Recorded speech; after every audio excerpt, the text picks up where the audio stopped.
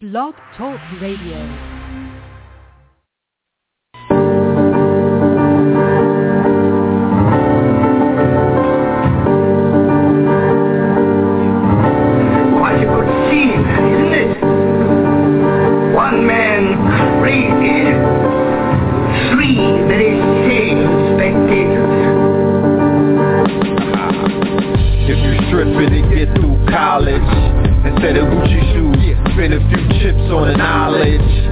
To know the ledge, this is not the time for blowing bread.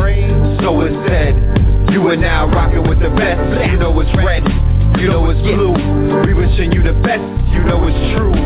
Out of murky waters, the lotus grew. Out of murky waters, the lotus flew. 50 cent soda blue. Look at what we doing with the knowledge. We developing a cyber college, building a machine with these cyber dollars. We brought you the hottest breed of scholars to water your mind with alkaline seeds of knowledge, to resurrect the lost city in the sea of knowledge.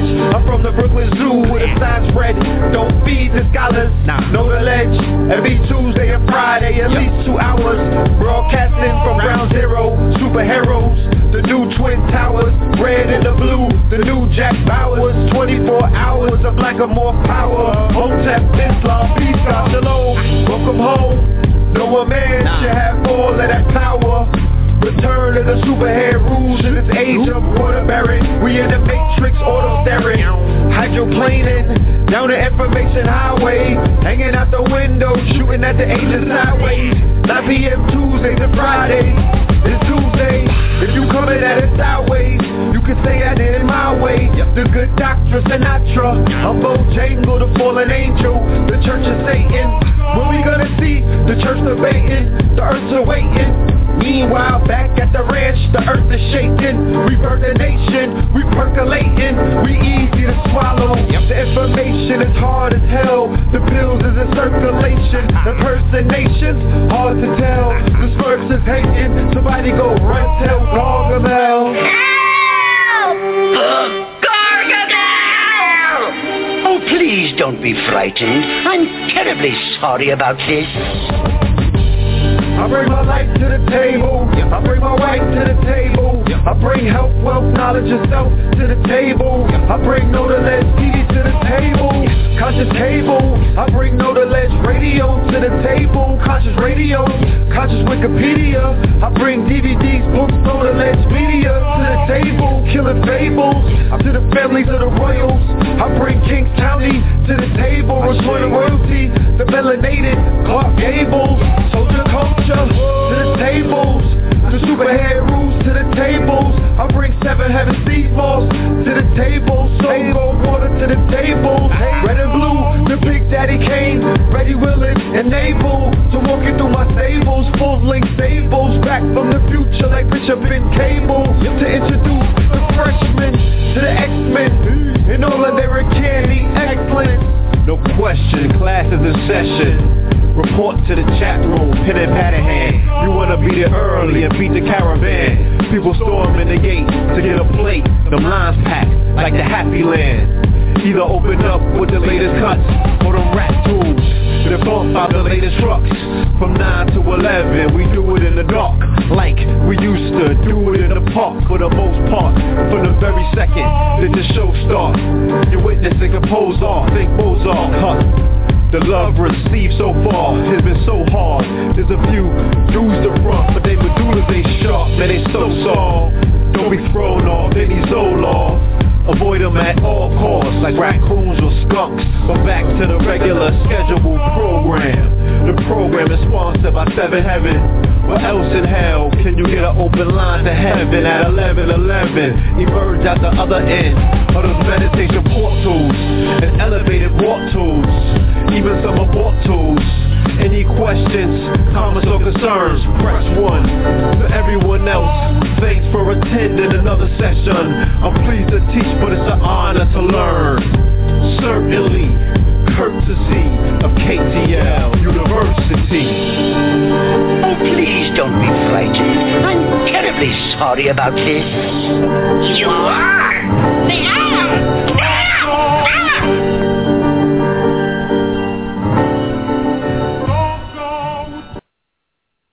The Yes. Peace to you and yours. Peace to you and yours. This is Know the Ledge Radio, and you are now rocking with the best. Yes, indeed. This is your host, Brother Blue Pill. Very soon to be joined by my co-host, Brother Red. All right? Let me not waste family time, but no further ado. Let me go straight to the line. Call up from the 347-650. Peace. Hello, Graham. Hello, Uncle. What's up, Amir? What's up? How are you? Man. You Good. going to be on the show with us tonight? I don't know. But Daddy You don't know? Daddy can't talk with you because just for 1 minute. Oh. Because Okay, he said he needs 1 minute. What's going on with the Miami Heat, man? They the worst. Huh? They're the worst. I can't hear you. They're the worst because They're the worst? No. Yeah. They're the worst, all right. I don't know what happened to that team. Huh? I know, right? Oh, yeah, they're bad. I thought LeBron James was like a Superman or something, but he seems to not be. When are you coming back? Huh? When are you coming back to New York? You said they're going to come back? Huh? You said they're coming back or your daddy's coming back? No, when are you going to come back? Huh? When are you going to come back from California? Oh, you're going to come back to California? I can't wait to see you, man. But I'll see you first because I'm going to come to New York. You hear me? Huh? I said, I'm going to see you first. I'm coming to New York, and we're going to go hang out. And we're going to play basketball. Okay? Yeah. And I'm going to bring you something from L.A. Okay. All right? I love you. Where's your daddy? He still talking?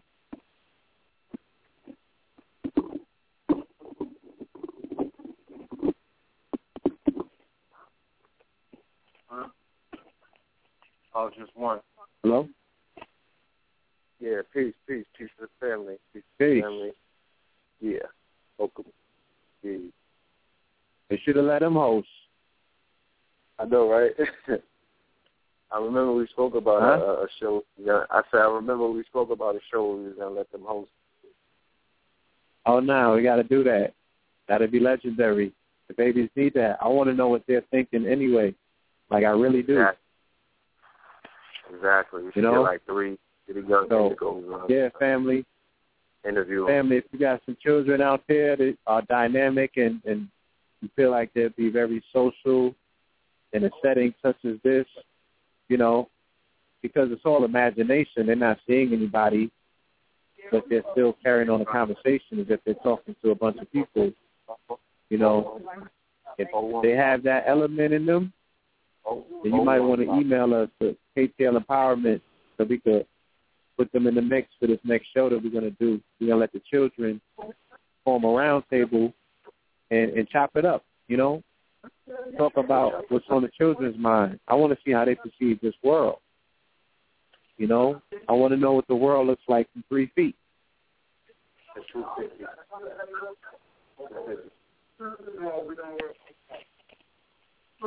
Hello? Yes. Yeah. Is it loud in the background? I apologize if it's. I can mute my phone until I think I'm you're finished. good. Okay. If my phone is loud in the background, let me know. Yeah, I'm in the check cashing place, family. Give me a minute. You know what I mean? I'll be in a secure location in a few minutes, so we won't have to worry about any feedback. But I was asking you how's everything been since we last linked up on it. You know, what's going on with you? Oh, everything is beautiful, man. You know, I've been spending these last few days just studying real hard. You know, finalizing his presentation. I've been cracking open books, making breakthroughs, you know? Yeah. And just being humbled by the opportunity to be in communication, you know, with the higher force, the higher energy, especially at a time like this when, you know, we're in a retrograde. You know what I'm saying? It seems that in a retrograde, I'm getting my dreams are clearer. You know, my communication is more intact in terms of from the spirit realm. Now, in terms of electronics and stuff like that, that shit is kind of crazy. You know, but it's a trade-off. Yeah, it's a trade-off. I say you do have a trade-off. You know what I mean? It's bringing things out. You know what I'm saying? So when the veil's off. Yeah, you know? yeah. So, family, as always, we ask that you update your social networks. Okay. Oh yeah, y'all might want to hold on to that flyer for tonight's show too. Like, and that looks like that's a piece of history right there, family. Okay, talking 20 years from now, they're gonna have to. Did you remember that flyer? They're gonna be at Sotheby's, like the flyer for the AA Rashid Bubba Klynx going once. Yeah. That Friday the 13th flyer. You know, this is once in a lifetime. Some of y'all ain't gonna make it to 2049, and I'm not throwing salt on the situation. I'm just saying, you know, the last time you're gonna see something like this come around. So make sure that you memorialize it. That's why we have such a powerful presentation for you on this night. You know, necessary that we utilize the synergy for a powerful presentation, and we doubled up. You know what I'm saying? We doubled up for y'all. Y'all been asking for the brother Buda Klynx to come back with a question and answer. We definitely been asking for the rabbi to come forth with some information. So, you know, we put both of them together, synergized the energies and brought it forward. You know, the rise of the Logo Sapiens continues, you know. And then you got the red and the blow. Okay, so we actually forming pi again tonight on the full moon, splitting this moon in half. Some Scorpion shit.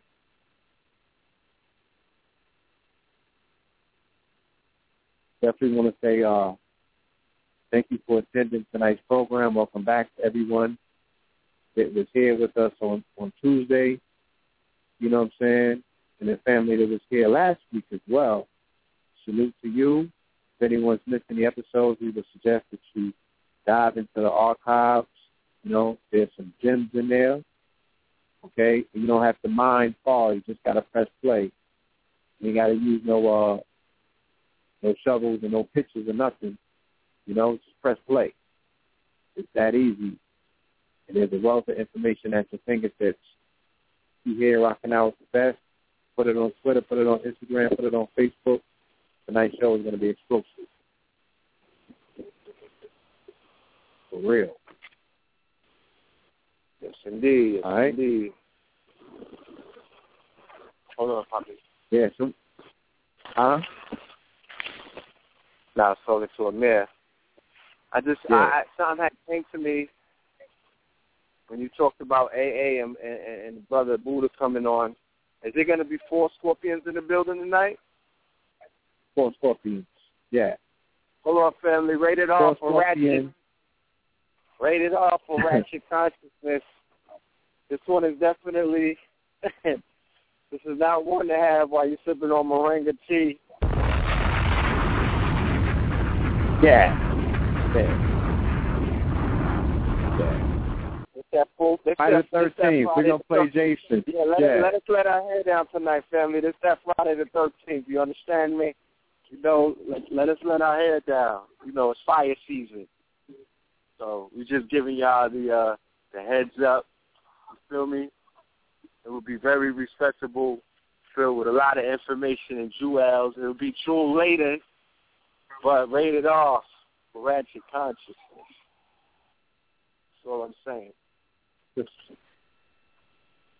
No. It's a big family there. There's a lot going on. There's a lot going on. Shout out to everybody in the New York tri-state area who plan on coming out this weekend to linking up with the good doctor and his better half, Dr. Lanali, for the Father's Day event, for the Father's Day extravaganza, for the private affair, the one-on-ones that he's having on Saturday. It'll feel good seeing people that I haven't seen in a while. I'm sure that we'll see some faces that we necessarily haven't seen in a minute. When a good doc comes out, that's what he brings out. So I just look forward to linking up with everybody. If y'all at the event, don't be shy. You know what I'm saying? Don't fall into the retrograde, fall back, holler at your boy, holler at me, come by the table, chop it up, because we in the building. And we'll leave it at that. Yes, indeed. Yes, indeed. I ain't make it out yet. I'm still West Coasting, still throwing them W's up, but, I do believe in magic, so I could end up jumping through a portal or something. I'll be there. Get on your X. Nonetheless, yeah, get on my X and get on my Bishop. Shout out to my brother, KT the Arc Degree. He was supposed to be here tonight. He couldn't join us tonight.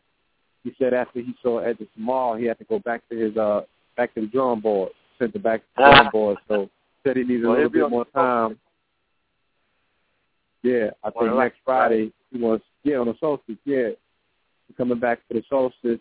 You know what I'm saying? Gonna wrap that thing up, and shout out to Turtle Gang. Bring that heat wave. Yeah. Okay, talk about it. Shout out to Turtle Gang. Yeah. Just came from a shout out to my dude Big Teach. Shout out to Brian Lee from Polo Grounds. I just had a very interesting meeting. What was it? Wednesday night. Polo Grounds, who brother ASAP Rocky, ASAP Mob, ASAP Berg. Are they want Kane County? Where we at with this? Huh? I said, what they want you to file in King County? King County first, bro. Huh? Nah, I can't really talk about what, we just working, bro. Shout out to Dame Dash. We just working. We trying to own things. Saying like, Got to fund our projects. Holla. Dame Dash. Yeah, Dame Dash. We're on our Dame Dash movement. But, we'll hold nothing. All our money, all our work in the street. Me and Turtle had a good build. Yeah, real. Just putting some things in perspective, man. I really know, a lot of things have opened up my eyes recently, a lot of events. And like you said, this retrograde is opening, it's just helping you see things real clearer than you may have been looking at it through rose-colored prior to, this alignment. So I'm just seeing things very clearer. You know what I mean? Like, yeah. I'm just realizing that we may not even realize what it is that we have out of that. You know what I'm saying? Not me and you, figuratively speaking. I'm talking about the whole, the network, the whole, everybody.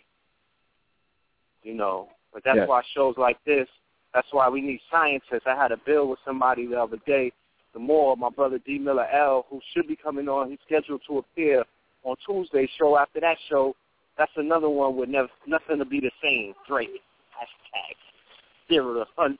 He goes from 0 to 100, nigga, real quick. Okay. The rent check, okay. Yeah. Goes from 0 to 100 real quick. You putting that up on the chalkboard? That's what you're saying? Oh, nah. He's a scientist like the Spurs. Hold on. It's the scientist versus the artist. Can't win versus see what they did to them, and they scientifically demolished them. So by the time they played the game last night, it was over with. They Android meme. They took them down. So the brother spoke about. I seen some of that. Yeah, I seen some of that. That was a meticulous murder. Yeah. No, not just that's the first one. Oh. The game before that. Nah, they meticulously, scientifically bodied them. Yeah. Shout out to my brother Brian Holiday L. You know what I'm saying? He told me what was going to happen 2 weeks ago.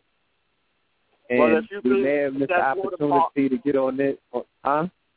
If that's carbon dated and watermarked and bookmarked, then you need to bring that man forward so he could do what he do, you know what I'm saying, and claim his report.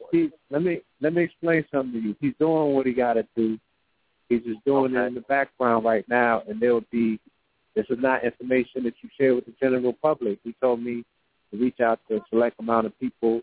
I didn't get a chance to do it on this go-around because of the short timing, and I'm preparing my lecture, you know. But there's other sporting events that are coming up. The World Cup is popping. You know what I'm saying? There's many things. He has everything documented. This shit is 110%. It's not a play thing. And this community want to play with information. They want to play with our scientists. They want to play with our sciences. You know? It's not a game. They want to play with our scientists. You know? Yeah. I already know. So, this is shit people will spill blood for. But, you know, we have a show, a platform where you offering it to people for a nominal fee, and, you know, they'll turn their back on it but go to work the next day. And I'm not taking no shots at anybody going to work. I'm just saying leverage your time in a situation where you can extend yourself into the future financially. You feel me? With a sure shot thing. So it's some cold folk out here. You know, we got geniuses amongst us, and I really don't think that people quote unquote believe that. And it deals with a whole lack that they have within themselves. And I'm not necessarily talking about the family here on the phone, but, you know, if the shoe fits, you know what they say, you know what I'm saying? Put that glass slipper on. I'm just saying in general, you know, the conversations that I've been observing taking place on the social networks via the quote-unquote conscious community, you know what I'm saying? The way that they're responding to brothers that are in perilous situations, like our brother Master Coyote, you know what I'm saying? And other brothers. You know, there's a lot of memes popping off right now. There's a lot. We're going to talk about that tonight. I'm going to address some of that, you know, and there's so much to be addressed that it won't get handled tonight. But, you know, shout out to Ruby D, love and light to that sister right there. You know what I'm saying? The ancestor. Oh, rest in power, rise in power, should I say, because, power.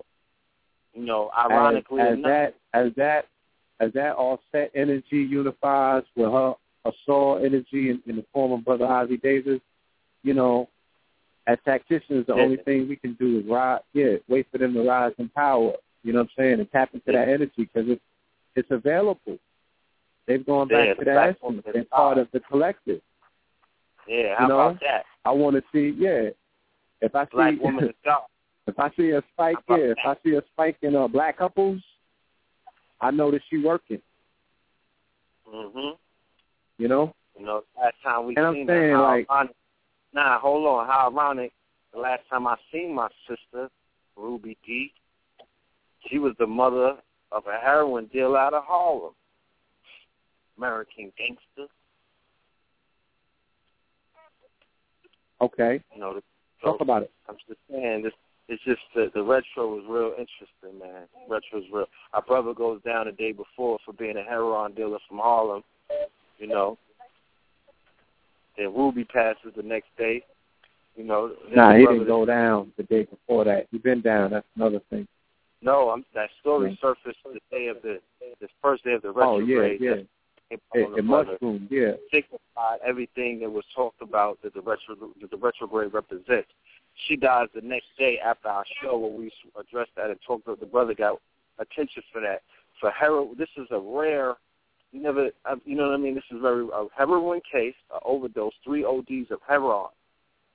The brother is not from Harlem. The brother is from Harlem and is identified as a Harlem, you know, lecturer, speaker. Dee, the last time we saw her, played the mother of Frank Lucas, a Harlem heroin dealer, you know, turned state on, you know, American Gangster.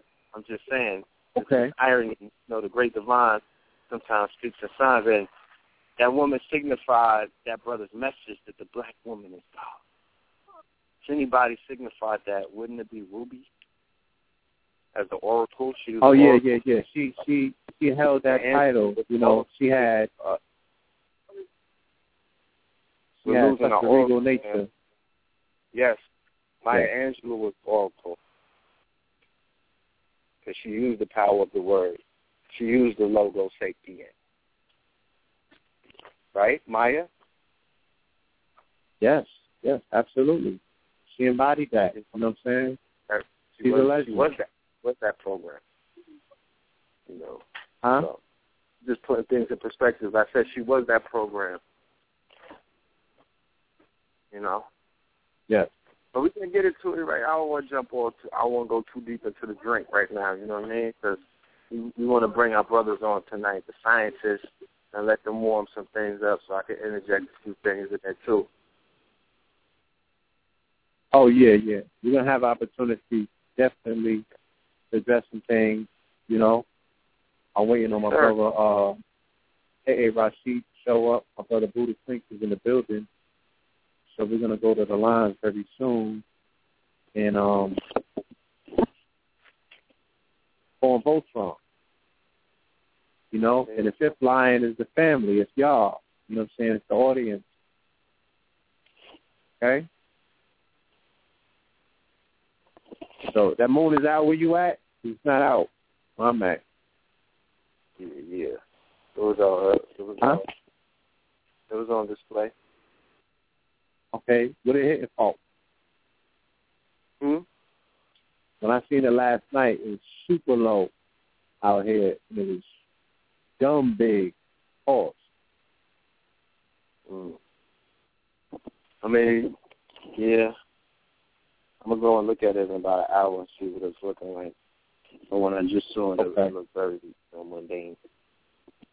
It just got dark out here about 30 minutes ago, so sure. Okay, yeah, you got to let it do what it do. Right. Yeah. All right. Hold on one.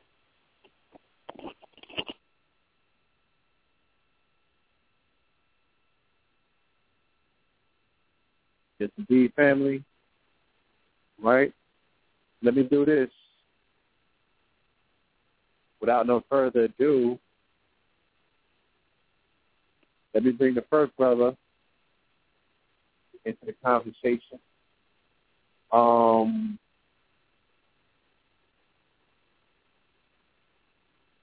Before I do that, real quick, they want to bring this brother forward. Brother Rod, cool, if you're on the line, please press 1.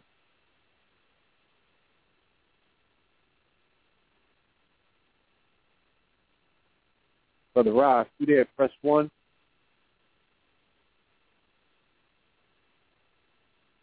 Brother to come forward. Hello. Yes.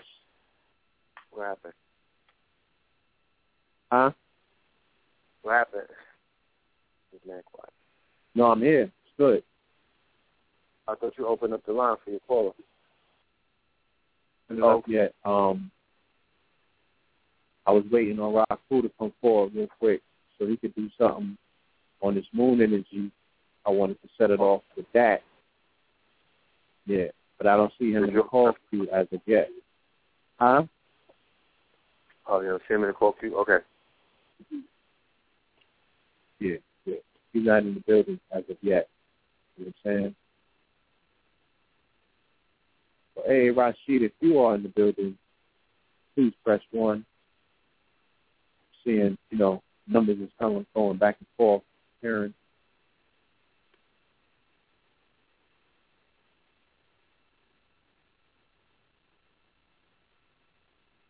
All right, we'll just give him a minute. Wait for them to show up. Dude, let me go to our first guest for the evening. Call up from the 213-804. Call up from the 213-804. Peace. Y'all, big up to the family and nation. Wagwan, everybody out there. Wagwan. Yes, my brother, Wagwan. Nothing. Big up to my bedroom, Dirty Stacks, and his old family down in Florida. Don't know. Every time I come on, I have to big up some of my people out there and out the streets. They always be telling me, yo, big up my bedroom them from the Lost Tribe, Dayline them, back in the day. don't know who you are. You understand? Lost Tribe is yes. Rashid. Brother, man, I'm going to need you to lean forward into the phone. You real laid back. You're in the gangster lean right now. All right. How are we going? Is that good? No. All right. I didn't want to overpower the people tonight, so I know we got to get in for a nice heavy session. Yes, sir. Yes. Yes. Yes, Hey, I want to give a shout out to our brother Golden Mean. You know. Big up the Rose Scholars, all the Logo Sapiens out there. Everybody that's done joined the Logo Sapien Art and Cultural Collective. Big up the Logo Sax. Yeah, man. Everything is moving. KTL audience, all the family and nations. Yeah, man, you got a powerful unit there, man. The brother's been turning out a lot of work ever since this last Logo Sapien show. Yeah. That's to spread the message amongst the people. Because I know these Android means need to interface. So we have the people out there placing up something so they can interface with to bring them out of that logic and focus them back on the logic of the living man, the original man. So I love the work they put in. And that lets the people know that it's actually authentic, that we are real people. We're not just radio personalities. So to speak. Oh, absolutely. Flesh and blood. You know? Mm-hmm. Yeah, we have a lot to build on tonight. A lot of things we're going to get in with the people tonight. Especially when we get into the... I'll wait for the other brethren to come on. I'm going to bring you on the other brethren before I actually go into it. I don't want to monologue the short. No doubt. Tonight I want it to be a real dialogue between the brethren. Yes, indeed. Y'all waiting for our brother as well. You know, I spoke to him right before the program started, so he should have been here, or he should be coming very soon. You know? Oh, well, the brethren are ready to come. First thing I guess we could get in on is I know a lot of people's probably wondering why I'm focusing so much of my build on logic and language. Well, the whole purpose of that is my perspective, and part of the essence of the theories that I'm propounding is that this specific dialect of what you call the English language, the Teutonic case, what is called the Teutonic case in Western form of the English dialect, is the epitome of linear expression that they use to encode their sciences through the masonry, and that's why they have the geometria code that explains and codifies most of their books of science that they use to hide from us. You understand what I'm saying? So understanding this language and the very simple structure of it and the principles I talked about are essential to mastering and transforming the linear structure of this form of logic that you, without any thought of your own, are inevitably trapped in and have to communicate in, no matter what form of business, no matter what form of articulation or declaration of self, no matter what form of post limini you want to go before the court. And I'm going to get into that tonight. We're going to talk about the concept of just post limini and law and idea itself. But no matter how you want to bring these concepts to issues forth. Let me do this. Oh, I'm sorry, Hold on 1 second. Let me open up. Let me open up my brother's line real quick because his phone just dropped. And let's do this. Let's deal with a definition in terms. Let's not assume that people even know what logic is.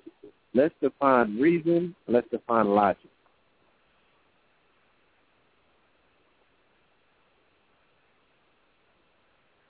What, immediately? The brethren did that? Yeah. Yo, big up the brethren, everybody. Well, I guess if you would define logic, it's the manner in which the word or the posit, the separation of an idea, an act, is validated in relationship to its negation. That would be the actual essence of what logic is. You can go to the dictionary and you're going to get, in a good dictionary, at least a page-long definition of logic, and it's going to amount to a probability statement.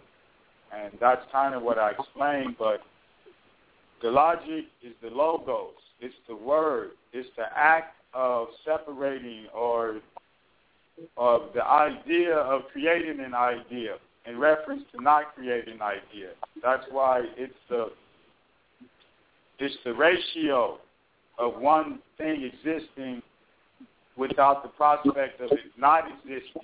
Now, this is made into an equation, is what people don't have to understand, that the fundamental thing about the definition of logic is that it's a simple equation, and it's a two-part equation with four variables. It's 0, 1, 1, 0, meaning that you have something and then something that is not true. The not true thing is real before the something thing is real. Then you have something that is real and something that is not real, or something that is not true. In the second category, where you have the 1-0, the thing that is not real, the thing that is real is actually gets to 1 now. In the first category, the thing that was not real gets to 1. And that's the definition of logic. You can't really place the definition of logic into words that make sense, because it's an explanation of that ratio. That sounds a lot like binary, because contrary to belief, binaries don't start with 0, they start with 1. No. All binary code starts 0, 0 first. And then the first act in every binary code is 0, 1. Then 1, 0. Right. Binary code starts, so you got to understand, when you do 0, 1, right, and then you do 1, 0, that's the reciprocal. And you understand, this is why this is a ratio, and logic is the explanation of the science of validating ratios, which is the essence of metaphoric meaning. The structure of how you identify a word is based on its difference from other words. This is why all truth starts in the negative. That's why it's 0, 1. Then it's 1, 0. Now, from that simple box, now when you do that, that's a box, okay? Those ones, if you form an X, you align both ones up. If you form a 0, if you line the zeros up, you'll form the X, all right? That's the same original Christian cross. That's the linking of the positive and the contrapositive, what is called the contrast or the negation and the contrary. The positive negative with the negative, and that forms the X. That simple equation of 0, 1, 1, 0 expands into propositional logic, validity logic, every form of logic that you can think about. Because based on that box, you can form equations. You form algebraic equations, and then after algebraic equations, you get into differential equations and mathematics with multiple variables, because you start doing contrapositive mathematics. And it's all based out of those four little simple symbols. And that's sort of the definition of logic. And, I can go look in Webster's dictionary, the Oxford English Dictionary, and give you the roundabout, but that's basically what the definition means, is understanding that ratio between something being and something not being, and the logic of that being equated in the ratio. Like it has to balance out to 0 It has to form a perfect equation for the logic to be valid. Otherwise, it'll be illogical and what is called a logical fallacy. And then the discrepancy, the breakdown in the syllogism, or the breakdown in the structure of the initial posit or the objective of the posit becomes valid, or invalidated because there's no balance to the overall equation that the sentence represents. And that's what I mean by logic. So when you ask for a simple definition, it's kind of hard because we're giving them a new approach to what logic is by explaining that fundamental thing or the picture.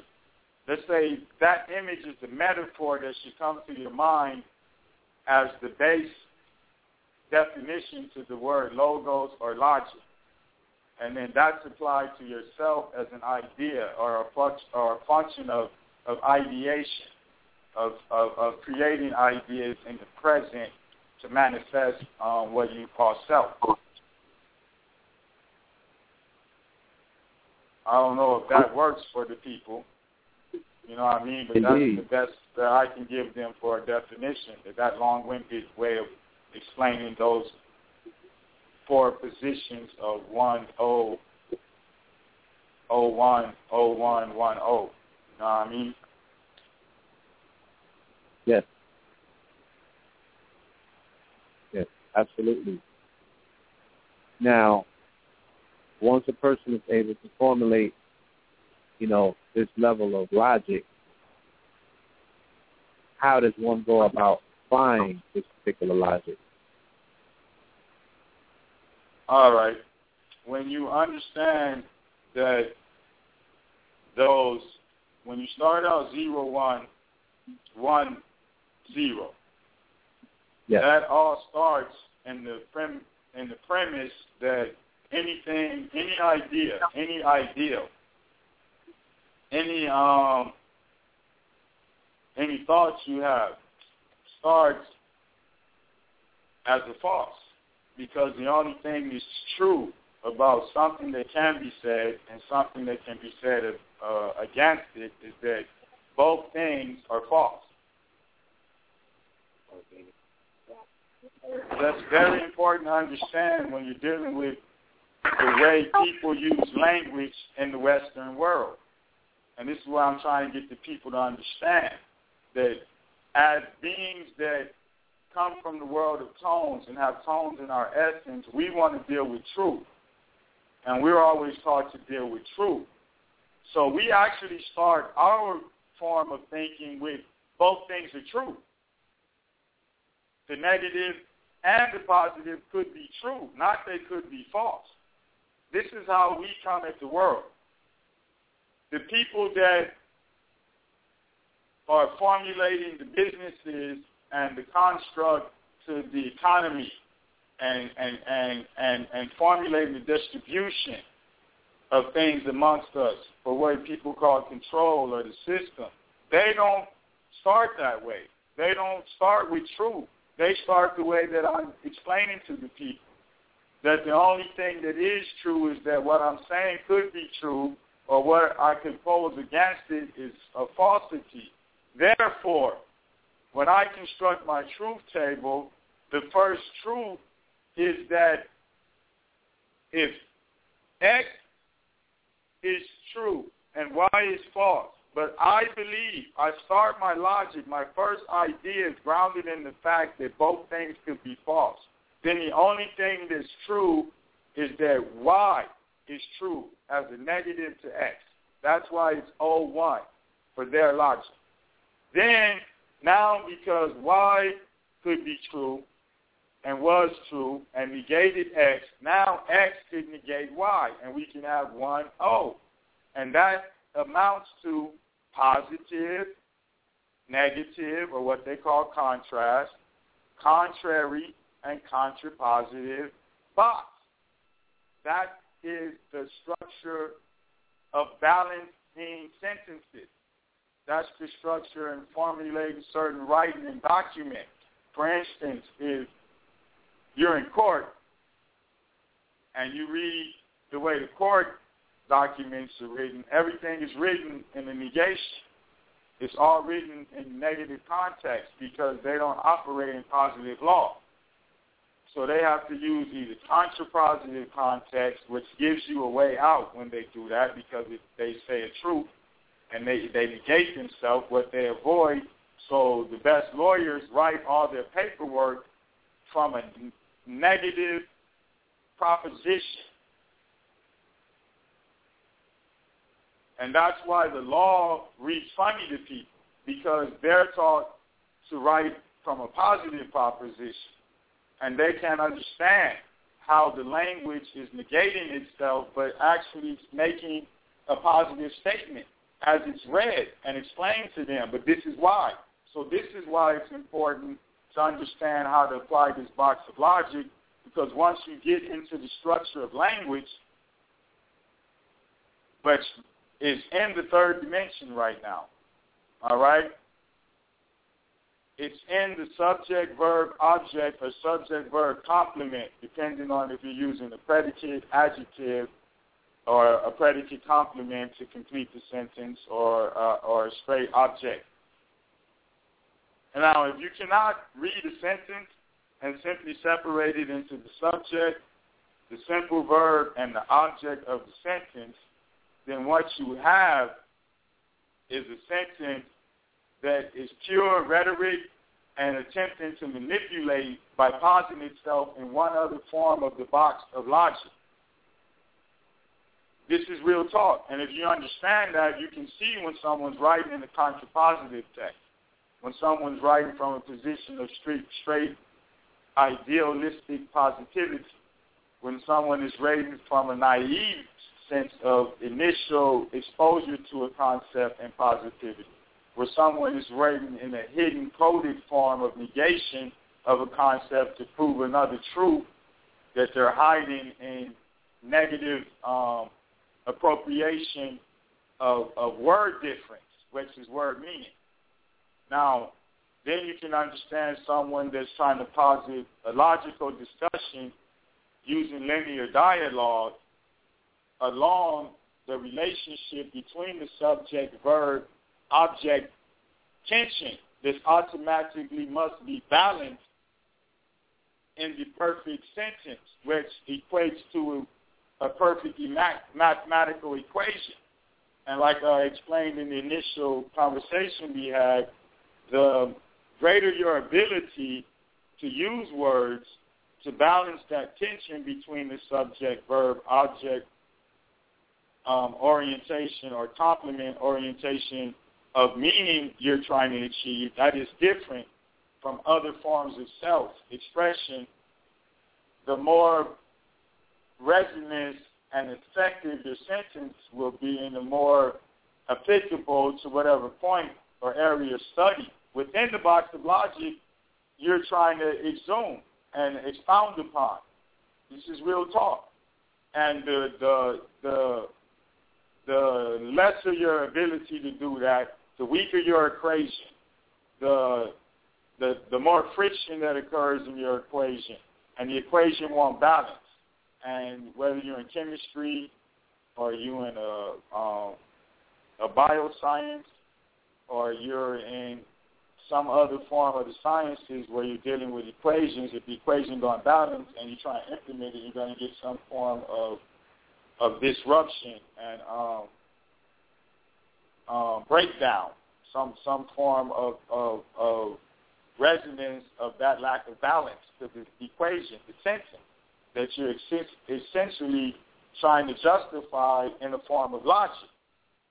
And if the logic cannot form a way to balance amongst those positives in the logic box, you won't achieve a resonance that'll have any actuality or ability to achieve a unity or a structure of actual meaning.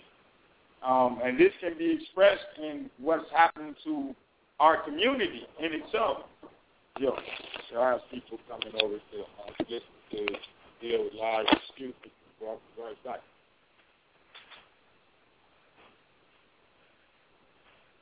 Hello? everybody. I had to open the doors for some friends of mine that wanted to come over and listen to everything, live. They're just listening. No doubt. Take your time, brother. That's all. So I'm back. I'm sorry if I got too deep, man, but I really want to get into these questions and explain this to people that it's very important. No. And I'll explain to people that it's very important to understand that in this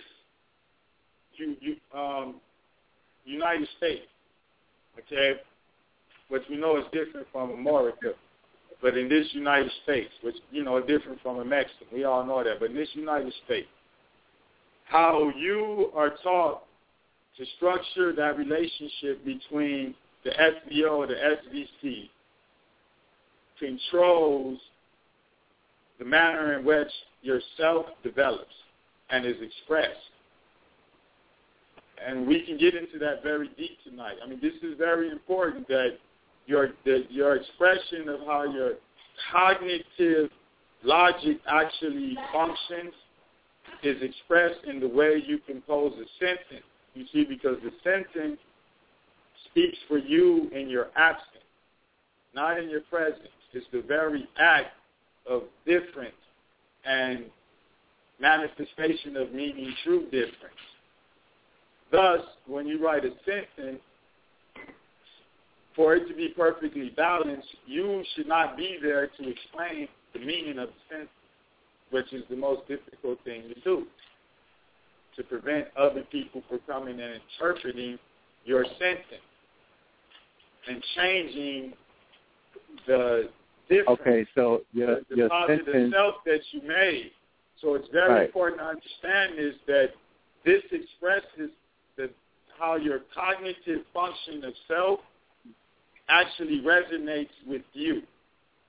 It's different than you being there to speak. See, if you have something you've written that you have to explain, you have to know. You don't have a sentence. Right.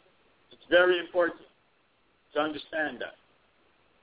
Can you speak closer to the phone? Oh, if you have something, there you go. If you write something that you have to explain that is in the form of a sentence, what is called a complete thought, you don't have a sentence, you have a note. You see, it's very important to understand that the sentence speaks for you in your absence, and it's the absence, right? Yeah, it's the manifestation of how meaning is created by difference. And so when I'm explaining these things to people, I'm trying to explain to them why they made the English class boring, why the rappers enjoy poetry and learned to rhyme from poetry class yet dropped out, and only the concept of tones resonated with them. And most of them, if you go ask any rapper, I'll tell you this, they came out of an English high school and said that they got inspired from poetry. They got inspired by Walt Whitman, Emily Dickinson, and Shakespeare. They'll tell you that these people were fly and how they was flipping words and what they were doing. Then they'll go off into some other poets that they love, and people don't know why. It's a certain thing these people did with the language. And it allowed and resonated with the people of tones. And it kind of helped develop the orientation towards freeing up the acceptance of how we use the language to be accepted in music, and what those artists actually did with the language for their people, made their people sort of come into our culture and have a reference point to understand how we use language. And that's why those young artists would resonate with them type of people, and then go off and, rather than learning the sentence, would learn to rhyme and learn to construct verse and become superstars in versification of the sentence as a way out. And most people struggle. They didn't want to read the novels. They didn't want to write the essays. The way the grammar was taught to them, none of this was explained, so it didn't make sense to them.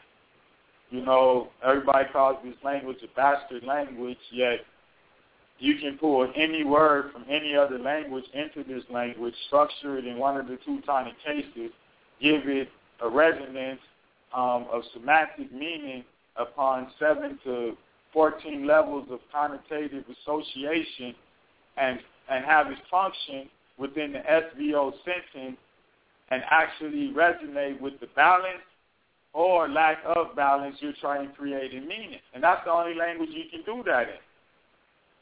The only language in the world you can do that in. Matter of fact, when you speak another language and you draw any word that's being placed in the Teutonic case of the English language, as we know it, the dialect in this part of America, it sounds artificial. Yet you can bring in Taoism, and that sounds natural to English. You have a noun, and you have an adjective. You have a whole concept around Taoism. You're given that a case. You can bring in Sanskrit words. You can bring in words from Indian dialects and spiritualities. Getting ahead of myself now, but any word you can bring into this structure. And there's a reason for that. And then if you bring it into this structure, there's a balance and resonance around their geometric cipher, the geometry that they use to construct resonance and speaking code to control linear thinking. And if you don't master that, then they have control of yourself. And that's where the android mean comes in. The android mean is a byproduct of linear box thinking language. It's the epitomification of you not having a linguistic self and therefore not having a fundamental identity within the sentence, and you exist in a phrase structure of being, an incomplete thought. And if you check how people text message, how they use language, where their identity is in cyberspace, you will see that I'm telling them that they are the android me. They cannot even complete a thought. The thought is completed in you. When someone speaks to you now, the language is so coded that the actual completion of the message is in you, to where their self and yourself have to merge in a cyber meaning sort of space. They don't have a meaning that they actually express. You have to read into the meaning and make sense out of the meaning according to whatever code y'all agreed on, whatever cyber context that your language applies to in terms of the community you exist in through your Facebook and social media association. There's no complete thinking actually going on amongst people because they have no sense of self in the structure of language anymore. The sense of self has been adopted and programmed by the epitome of the box coming out of your disinterest in the structure of language, therefore being transformed in the media usurpation of yourself into an identity called the android me. That is no longer an I or an you. Your I and you is placed in the me, meaning that your neurological self exists in the media and no longer as a biological function and structure of your ideation. Someone else is controlling your ideation through master of linear linguistics. Can I interject real quick, just so I can give people examples? No, you didn't. You didn't get too deep at all. You know what I'm saying? Everywhere that you took is where it needs to go. I just want to pepper them with an example so the family can take the information and then they can marry it to these examples. That was a late bomb for you, right? No, it's all bombs for the whole of you. Indeed. To point out what the brother is saying, family, let's take into account the new campaign around the N-word, all right? If we go into society and we go to every public school and we go everywhere to every people, our people are at, and we say, we got $1 million if somebody raised their hand and show me where the N-word is at. You know, who's the N-word? Who's going to identify with this label? This label has been created in media because the logic goes that we can't say nigger in public. Now, when a word becomes so powerful that you can't say it in public, you know what I'm saying, what type of energy does that particular word carry? But then the same people are being petitioned to ban that word in place of something called an N-word. What is an N-word? But they're talking about it on the news every night. So they're speaking about a people. But who are those people? Those people don't exist. Who identifies with an N-word? They took the G out of niggas, and then they left you with an N-word, which is what they're creating in the media now by emasculating males every day on public TV. And then calling them N-words. What the hell is an N-word? You feel me? But that's a reference that they're making in the media. It only exists on TV. It don't exist in the real world. Other than when you see our quote-unquote, you know, self-appointed leaders, they'll walk around with the banners and the T-shirts and shit saying ban the N-word. What the hell is an N-word?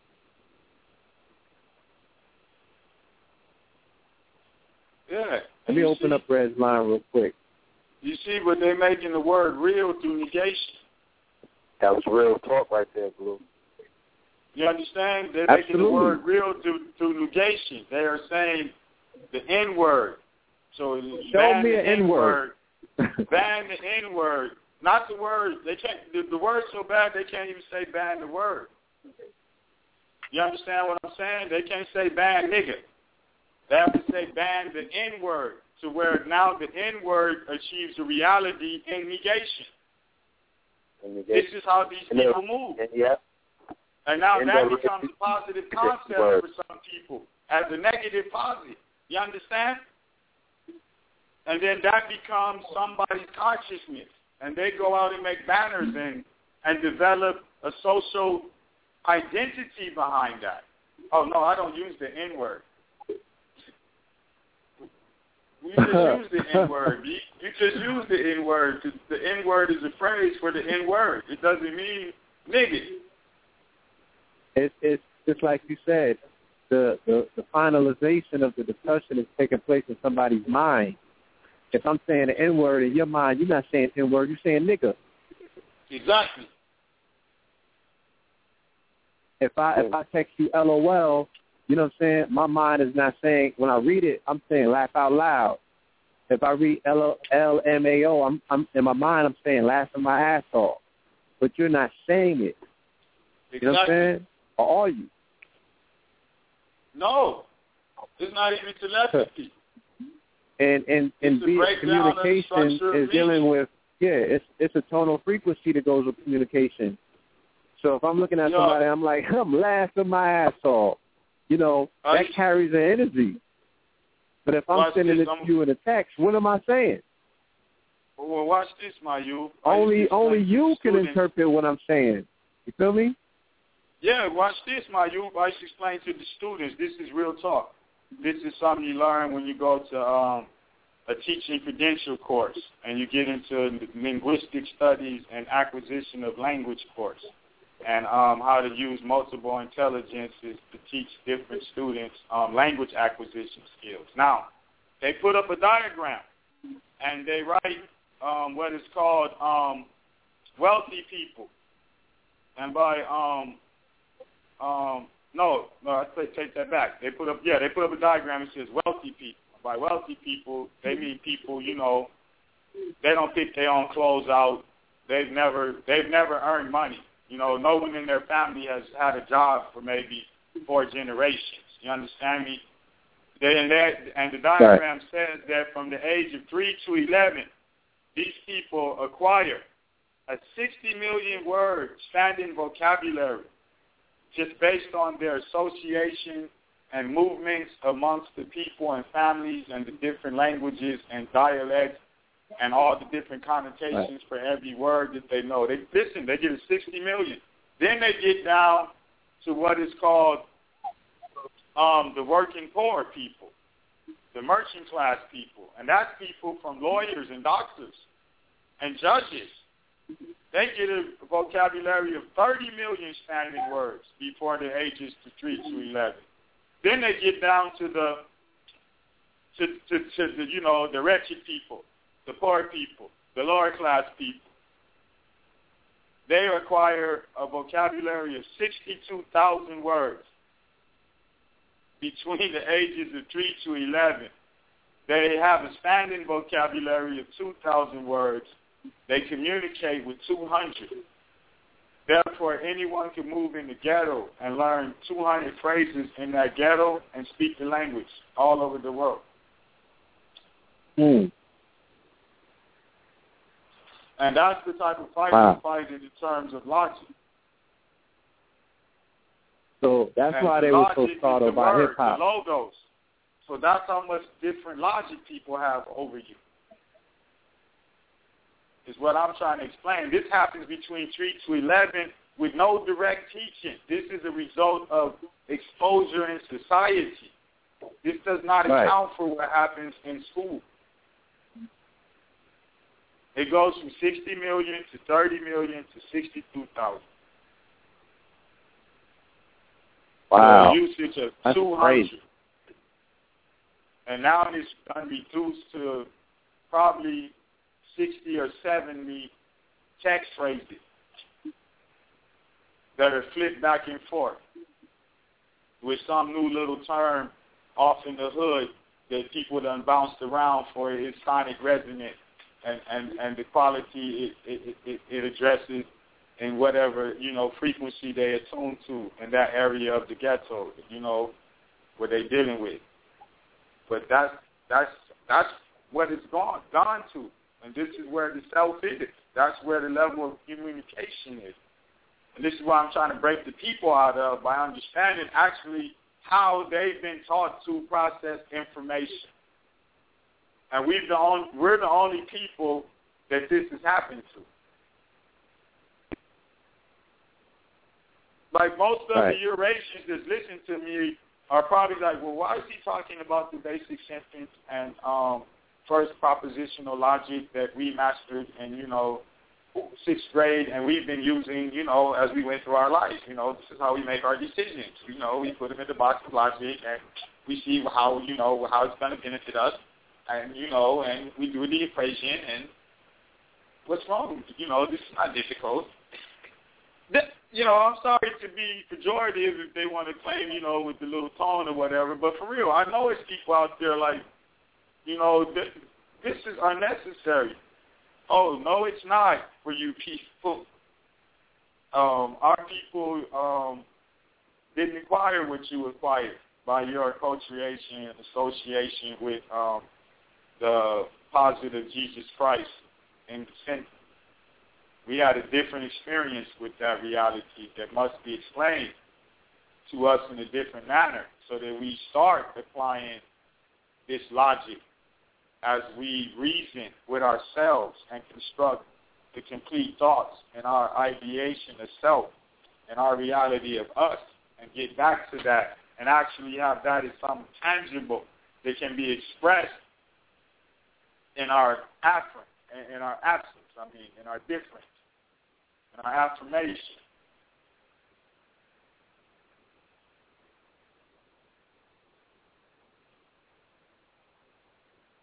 Hello? Yes, indeed, brother. Yeah, so, you know, if people want to build with me on that, you know, we can go further into the concept. I'm not trying to stay abstract with this. Like, when I start teaching the course, I'm going to teach 10 simple sentences. I'm going to associate them with the 10 paths of the Zephyrah. I'm going to show how each sentence is a phrase and then a sentence based on the clause. 6 phrases and then 4 fundamental clauses. Associate with them with the 4 fundamental phases of logic.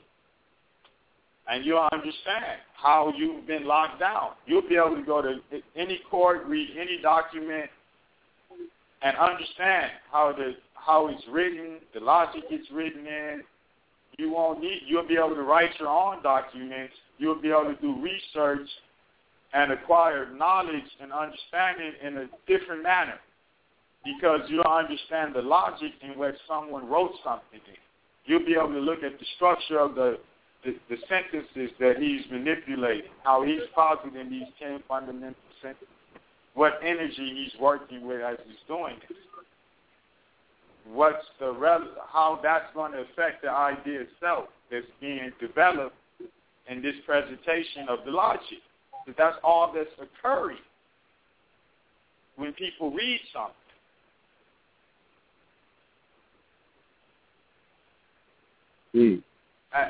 And I know this has changed how we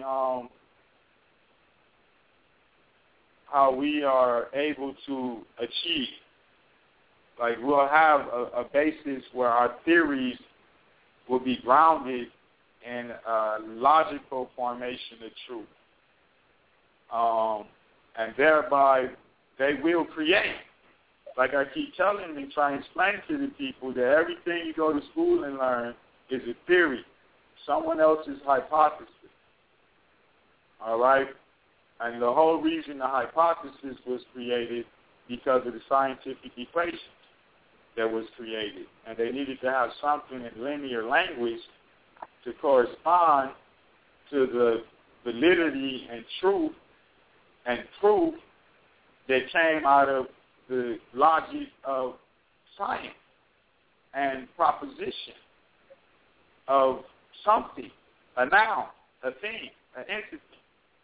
And so they created the structure of hypothecating and having a hypothesis and using elements of logical proofs and structure of sentences to prove a point, to give writing, which was linear writing, was created to formulate public opinion. This is what it was done for. This is how it emerged and what it created.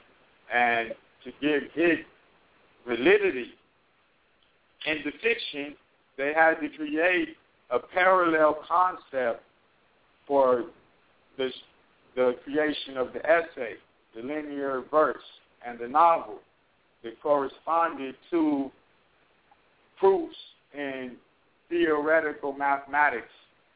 And people understand that they know proofs and truths are not things that are real. They're things that exist in the balance of the equation and the likelihood of the probability of it being unsolved other than the point that you solved it. Like, no one else can go further with the equation. So, and language works on those same principles of false logic.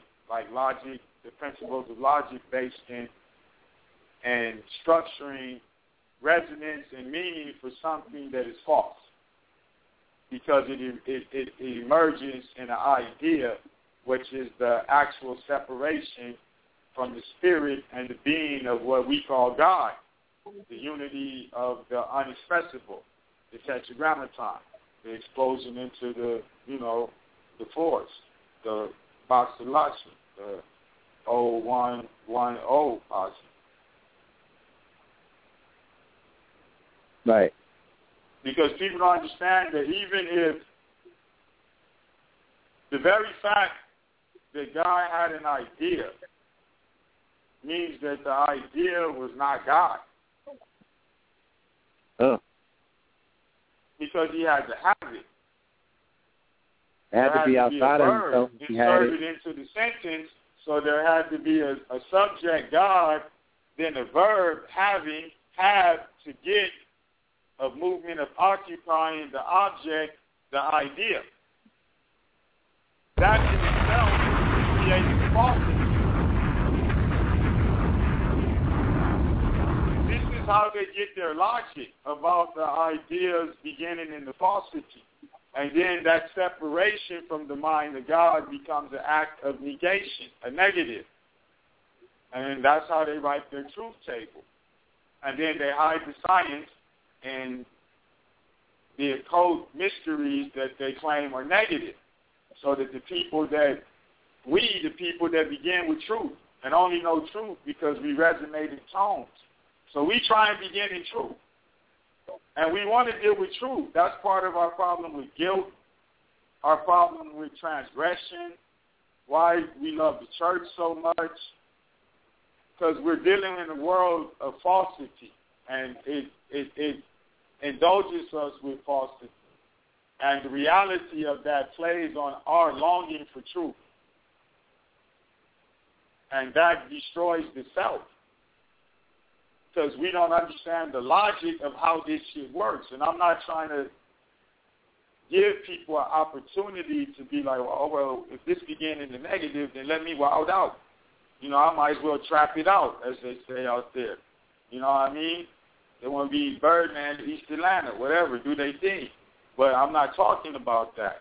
I'm trying to explain the logic of how this man works against how the way the law works, the way the sentence structure works that he's using. So that when you get into interfacing with the system, you understand this logic is being imposed on you. And you know how to think. You don't expect truth. But you know why you don't expect truth. It's more than the fact that it's racist. Racism is justified by his theory. He'll create eugenics, and a lot of people don't know that that man knows eugenics is a falsity. You can go into the scientists that did the biggest family of eugenics. By the time they got to the 5th, 6th generation, all their children was retarded and couldn't even breed again. They had to go reinvigorate their blood with melanin. They have to breed with people that are melanated to keep their recessive gene from imploding upon itself.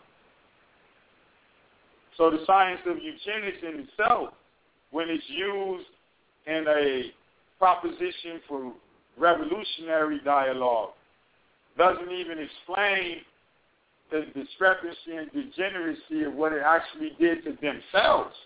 Like, you're willing to do this to yourself and your own bloodline off of theory, of course you will take eugenics and try and impose that upon the black community, but to no avail. It won't work. There's too much melanin. And you're destroyed by eugenics to the point to where you've got to promote interracial relationships in this day and age to replenish your bloodline, to stop your children from being born with illnesses and diseases. Like, I'm not getting racist. This is real talk, Doc. No, I feel you. Red Pill, you was talking about this, about the, about the band festival. What did you see? What do you mean with the ancestors? At the band festival. Because no, what I was explaining in this is how the reality of something can be twisted for another point without people actually looking at what happened with the science of eugenics. It can be used in a dictum to promote, let's say, racism. But if you actually go into the logic of what happened when they tried to play this out, it'll come out as something different than the metaphor for racism. It'll show you the degenerate state of a certain mind, of a certain application of logical principles to a point of self-destruction. You know what I mean? And that'll show you a level of thinking more than a certain attitude against a people, more of an ideology of how the self sees itself. You understand? So we're looking at a breakdown of logic. Yeah, in eugenics. Right. In the concept of having the U gene, the perfect gene, the one, which can exist, in trying to create the perfect structure of something. And we know that science, that is impossible. You can only approximate to perfection through understanding what self is, that approximation, through language and tones. And right now, this is the language that this shit is going down in, is what I'm trying to really explain to the people, and that this is how they got you. Just with that simple thing, this is how they're doing it. Right, that's simple. Real simple. talk. It's Red, that simple. yeah, I need you to hold me down for a second, Red. I'm sorry. Y'all can either chop it up or I can play a song real quick. I need to call. Yeah, Buda, you could go in. I'm right here with you, bro. All right. Another thing I wanted to build with the people on is how during this NBA ritual, as they're destroying LeBron, and giving his stance as a persona for justice, making him weak and helpless and without an answer and destroying a certain image of blackness once again as they're promoting a television program called Black-ish. And I really didn't want to give the program any promotion, but I was watching the game. I had it off, and I saw that they had ran an advertisement where they had the word Black-ish, and they had the phonetic breakdown on it and the actual definition for it as an adjective, meaning kind of like black. Now, this is very strange to me that this flashed across the television, and I didn't have sound on, so I just saw this flash across the television, and I said, Black-ish, what is this? And then they had the little trailer, the little program, the little trailer for it or whatnot, Lawrence Fishburne and whatnot. But I went back to the word Black-ish, and I was looking at how the game was going, and I saw that no matter what the show's about, because I don't know anything about the show, I just saw that term and that word Black-ish as a destruction of black, because we've already used black as an adjective, and when they put Black-ish up as a new form of an adjective, because we already had black power, black male, black this, black that, black bag, you know what I mean? We have all type of black. You understand me? Black magazine, you understand me? And we already use black as an adjective based on usage in two-time case for English structure. So why would they come with the program Black-ish? Maybe the word black was too strong. There was some cultural, not political. You understand me? I'm not talking to the Moors. I ain't talking about political use of identity and of self. I'm talking about a cultural resonance for the term black was stolen, it seemed like, and a new adjective where things was become black-ish. And then knowing text language, people use ish as a synonym for shit nowadays. Yes. Yeah, yep. And so in the text world, that resonated as black shit. So this is black-ish, black shit. But the program didn't reflect anything that was black, if people want to say it was only black-ish. So now there's no noun posit for the people in the hood that identify themselves as black. Everything they do now is going to be black-ish. That's a black-ish hairstyle. That's a black-ish way of dressing. That's a black-ish way of designing your beard. And that also resonates with being Jewish. And I wanted to bring that out there to the family of communities before this blows up, and just ask people to resonate on what's happening with this adjective being purported as a noun as opposed to the noun black as an adjective and used amongst the people. And what happens if your child only knows black-ish, so when they go look up the Black Power movement, they have to look up the black-ish power movement and whatnot. You understand? So this is what I'm trying to tell people about how this language thing actually works, and the logic and the science behind how they posit terms and ideas and run with it and create identities and meaning that have resonance amongst you, and you will fight and die for it. That's so real. Yo, I hope I ain't going in too much, man. I'm trying to wait for the other brethren to come in so we can get the round table started. And, I'm seems like I'm giving people more questions to ask rather than answering questions. But I don't know the questions yet, so if you got any questions online that you want to read and people want me to go in from the previous show or something, yeah, Greg, can you check the KTL? we can do that right now. Can I do Red, are you online? Can you check the KTL Empowerment Gmail? Because that's where they were supposed to send the questions into. Oh, okay. Give me a minute. Yeah. Yeah, he's going to handle that. I'm waiting on Rashid. Something popped up with him. He got to handle real quick, but he's coming. All right? Mm-hmm. Yeah. Yeah, I want to drop a new book on everybody also. I want y'all to check out Charles Chestnut. Check out his life story, or what they tell you about his life story.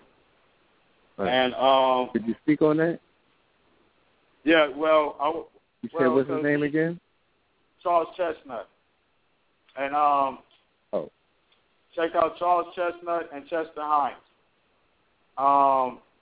I want y'all to check out The House Behind Cedar Falls. All right, when you read this novel, the main thing I want you to pay attention to is the exchange of money between the primary character and the official. I'm not going to tell you what type of official, because I want people to go in on this. And the official, the ex-official or officer, ranking officer in the Confederate Army, and where he gives him the money and how much money he gives him and why he gives him money and what he doesn't give him is very important when you read this book. Then the scene when he ends up in Washington, D.C., and he participates in the reenactment of a chivalric episode where they do the cavalier riding, and they have the lance riding, and they do the Lancelot business. And after a month or so, I'm going to give a full build on that text. And I would like the people to go read that text, and those two sections of the text will be imperative to our understanding of that text. Because as we build, I'm going to start giving people literature that they don't know anything about, certain books that they should have read, certain authors that they should be familiar with, that were responding to what's happening to you now, on how yourself is being conditioned by the manipulation of the literary sentence. So, The House Behind Cedar Falls, very important. And as you look up that text, make sure you look up Chester Himes, Charles Chestnut. And you'll find out why. I want you to look up both those people. You'll find out which one wrote the text, and then we'll go from there. I'm not just giving people everything without doing the work. And tonight I hope we got questions on the novels I talked about in the original discussion, because I'm ready to help people and explain whatever field they want to understand about those texts and how they're relevant to our overall discussion.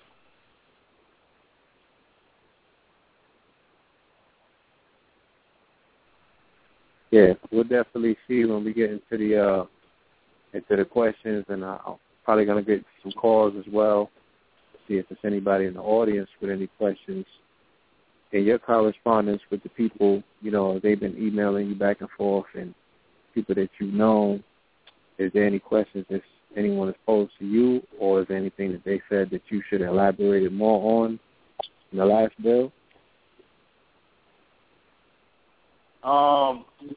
Man, most people, they've just been asking me to explain basically what I was explaining earlier about how to really apply this to that SVO concept. They really want to know how to structure language using the concept of the logo sapien and understanding how to balance a statement. And a lot of people were asking me to explain, that strange white man. I don't know why they always do this to me, with that parsé syntax who's misleading people. What he's doing is just using prepositional phrases as subjects in and of themselves, and direct transitives, non-linking verbs to connect with prepositional phrases used as objects, so that the sentence always stays in a prepositional framework, which is a very dangerous way to write, because the sentence never posits a true subject and a true verb construction. And you can always come onto that preposition and add a true subject and verb.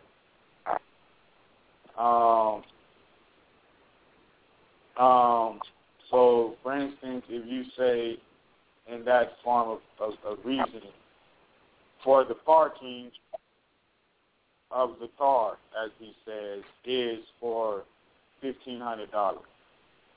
And you think that's a solid statement, but that's prepositional-orientated statement without any true subject. You're using the entire phrase as the subject and the next entire phrase as an object with a linking verb in this case.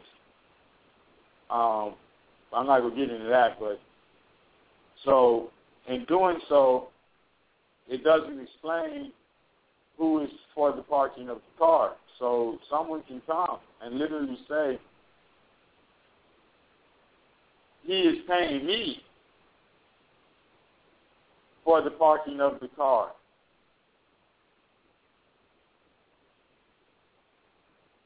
I am allowed to obtain money for $1,500. And that is a logical sentence that destroyed what he wrote, because you've entered a new subject and verb and has placed those prepositions in proper prepositional category. And because he didn't define what the actual subject, he never created a subject for the sentence. The sentence was always in movement, let's say. He never isolated it on the linear context. And if you try and write like that in court, you will go to jail, because they'll just come in and complete your sentence. And, this is very important, and furthermore, when you go to court, you go to jail, they give you a sentence. And it's important that they call it that. And a lot of people, that's what it comes down to them, the law, how it's structured. And when you get a judgment, you're going to get a sentence. You get sentenced. You don't get incarcerated. You get sentenced. Then they incarcerate you. But the first thing they do is sentence your ass. And that has a lot to do with logic and language and what I'm talking about for the people, what I'm trying to really build with them on. So I hope we really get into it tonight, where a lot of this becomes clear and not just an inapplicable theory, because it's very important to have theory. And I keep explaining to people that I'm one of the theoricians out there trying to give people an intellectual source of material, the mind, and create based on understanding a new approach or application, or actually revelation of how logic is applied in our life and actually relevant. And I'm not doing equations of trickery. I'm not talking about, that's why I'm not really getting deep into how to create equations with logic, and I'm explaining to people that if you just understand O1, 1O, and you stretch that out into a square or a rectangle, and you posit the ideas of the posit, the negation, the contrary, the contraposit, and you go into any one of those, and you apply dualistic logic So if you're in the positive, you have to apply one duality, positive, negative. If you're in the negative, you apply one duality still, positive, negative. Once you get to the contrariety on the positive side, you have a duality of positive, negative. On the negative side, you have a duality of positive, negative. That can be worked out, and mathematical equations can be drawn out from that. Once you replace the truth table with variables, and then those variables stands for mathematical concepts or ideas that you're trying to achieve balance. You're writing a sentence with. This is what happens. This is how they do math.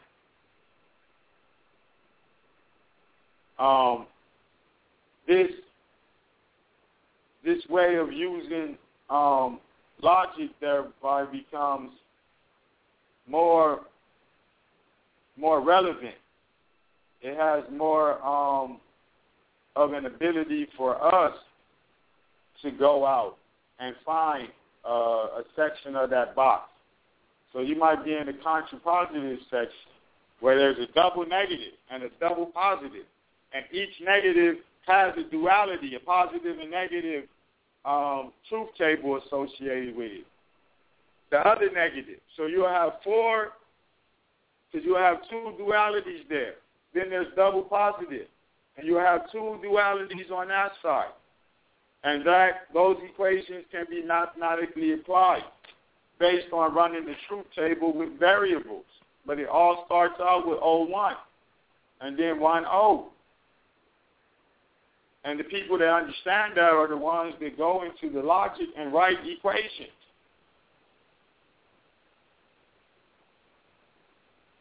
And impose those equations in sentences. Those sentences become theories.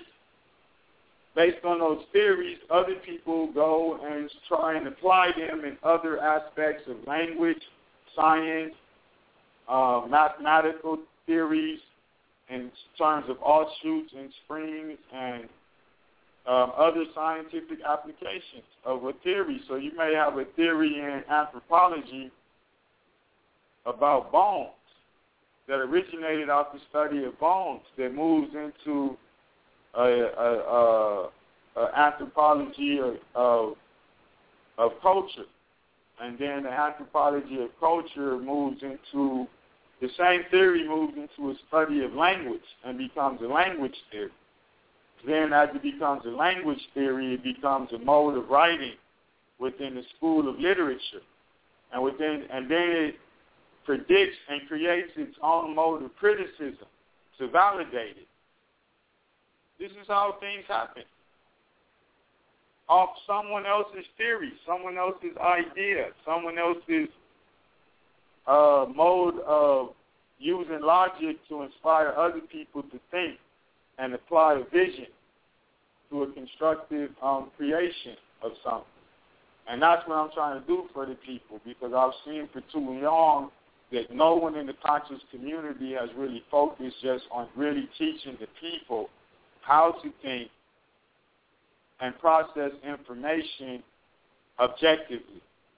And the only way you can do that is by teaching them to get to the object in perfect balance.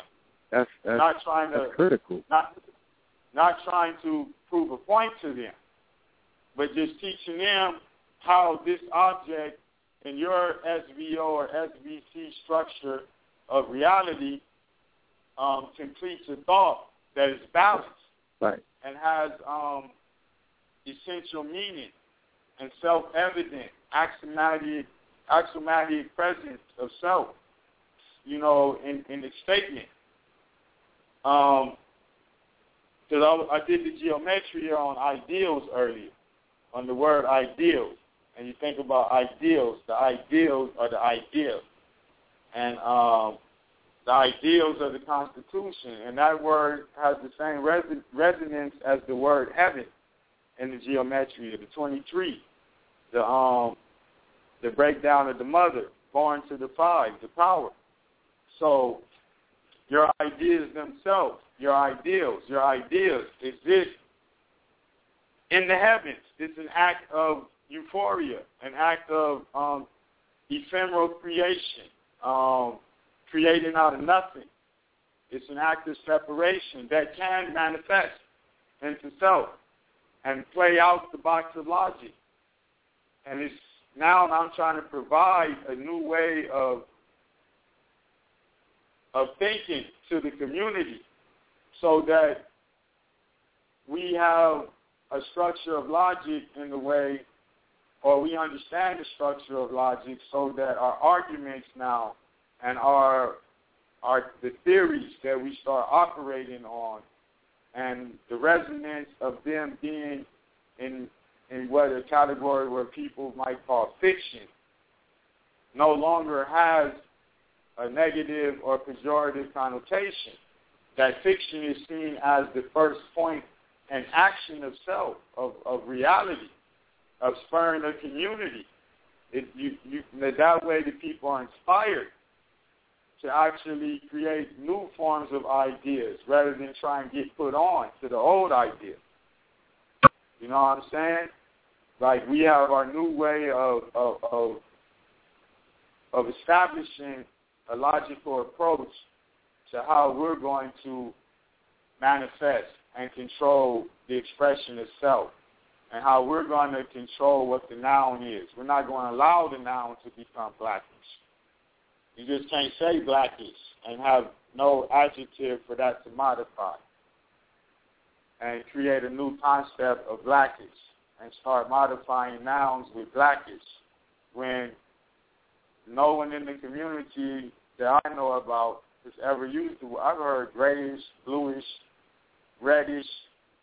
I ain't never heard no one say that's blackish. Either it's black or it's another color. Oh, that's blue. That ain't black. That's navy brown. That's we don't use blackish as a term to describe black as an adjective. So, I mean, I know that may sound redundant and like I'm harping on some, but to me it's a manifestation of how language empowers and controls and takes over self and gives you new self and controls identity. And then you adapt that language, you think in that language, you encounter other languages in that proposition of self, you carry all that energy to deposit, and then you run that through the box of logic, and you end up without a self, what we're seeing amongst the community, a commercialization of being, an android me. I want to get deep, but I'm trying not to build too much. I'm waiting on the people, to come online so we can open up the dialogue. Bro, I know, but you're on a beautiful arc in terms of where you're building up to. You might as well just go in. I'm still waiting on Rashid to call in. I don't know if Red finished checking the back room. I'll go in with a clarification for the people. A lot of people was asking me about how the West Indians were populated primarily with people from North America. And I was explaining to people that you go into the history. And see, when you go into the history, you have to watch out. Notice I'm saying history. It's a story. But a lot of people don't go read stories when they read history. They read analogs and annals and accounts and dates. But the man tells you it's history. And most of the history are in the stories. It's in their novels. It's in certain things they write about certain time periods. So if you go into the history and the literary history, you go into their journals, their annals, and you correlate facts and discrepancies between their journals and analogs with their actual literary stories and accounts and oral traditions of the time. You'll find out that most of the slaves, and this is very important because a lot of people hear the word slaves. This is another ideation thing they get on people when they think black people are African American, when they've never said that with the word slaves. They've never even said African slaves in a document other than a document that was based on some type of international import or export. anytime they've used the word slaves, it's included all different type of nationalities, skin colors, anybody that was in servitude and in slavery and was abducted from Europe, from China, from India, from Africa, and from here. And most of these slaves only existed in Virginia. Yeah, like how they showed you in South Carolina. No, see, a lot of people don't understand this. And Georgia. It shows you that in Gladiator. There was no slaves. And when they had everybody together, they was all slaves. There was no slaves in Florida. 90% of these slave things existed in these 5 or 6 southern regional states that were where the slaves from Europe came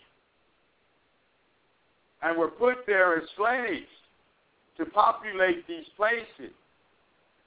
When these people were offered freedom by going to the war to fight on behalf of people that did not want to come into personages or fictitious personas at law. That's what the Civil War was about. They were given freedom. Then those people marched across the United States into areas that were called Tennessee, Alabama, Mississippi. You see, all the states that have Indian names were not part of the 13 colonies and were populated by original and autochthonous indigenous black people over here. That's why they do not have names that reference anything from Europe. The only one is a port city, and they were fought down and kept on the island in that port city by Maroons like St. Malo and other black people that were affiliated with Maroons from New Orleans to St. Vincent and the Garifano community to Jamaica, to Cuba, up into San Domingo and the islands of Haiti. It was all one people, all throughout the 1600s, up to the 1700s. And they were centered from the Mississippi River Valley. And when those people came across, they went to war against them people, started enslaving them, and made Mississippi and Alabama the cornerstones of the most vicious type of slavery, to where people thought that sending you down south meant they would send you to Mississippi or Alabama. No, sending you down south means that you would come from one of those other slave states or be so rebellious in the Indian territories that they would send you down to Mississippi, Alabama, to prepare you to be exported to Louisiana into an illegal slave trade that was outlawed into the Caribbean islands. And this occurred through the entire 1700s. And that's why there's such a connection between the Caribbean islands and the people that are up here. And then in the 1800s, illegally, they had an illegal African slave trade, and they brought a fresh brand of African blood that was now different into the Caribbean to give a different look to the people and try and uphold the myth of people coming from Africa in mass and populating the Caribbean. Yes. And so that there would be a cultural division and link amongst the languages, the food, the regional dialects, and the understanding of the actual history of the people. And this is real talk. Right. Let me do this, Lord. Let me go and open up the brother's line. Let me bring Brother Rashid in. And we can commence the conversation. Call up from the 818-818-200. That's top right there. Peace. Big up, Rashid. Big up. Wagwan. Yo, I'm so happy you was in the building right now, because for years, I'm going to tell you this, Buda, no, with all due respect to the listening audience, but to the people who are listening, you heard, all due respect, you know what I mean? I was waiting for you to come or somebody to come with this dialogue because the African American only got a 150-year reading legacy. And I don't know why people are under the impression that they are intelligent. I don't know what's the gauge, who told you that, you know what I'm saying, that you were intelligent. Intelligence is predicated on your scholarship, not how well you can fix cars or make a bicycle from nothing. Those are ingenuities. Intelligence is for people who want to direct the course of people's thinking. And in order for you to focus on that, you need to be you need to be a past master in the art of reading, writing, recitation, and communicating effectively, as well as warfare. You also have to have warfare because your intelligence is worth nothing if you are not able to engage in a joust, in a sense, to enforce your law. You understand? So I'm glad you came because they never got me.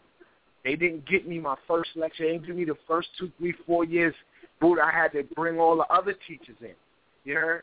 And I had to do that. So now I see this renaissance occurring where there's this new wave coming in. We can't let it be succeeded by the niggas in New York that's fighting over 200 people's $20 bills. That's all that shit is. Them niggas don't want to bring the people who can actually create the mindset required for us to transcend the limits of the language that impose the obstacle where you can't get by on a revolution. You heard? And they keep recycling niggas through this same bullshit. The niggas is not smart.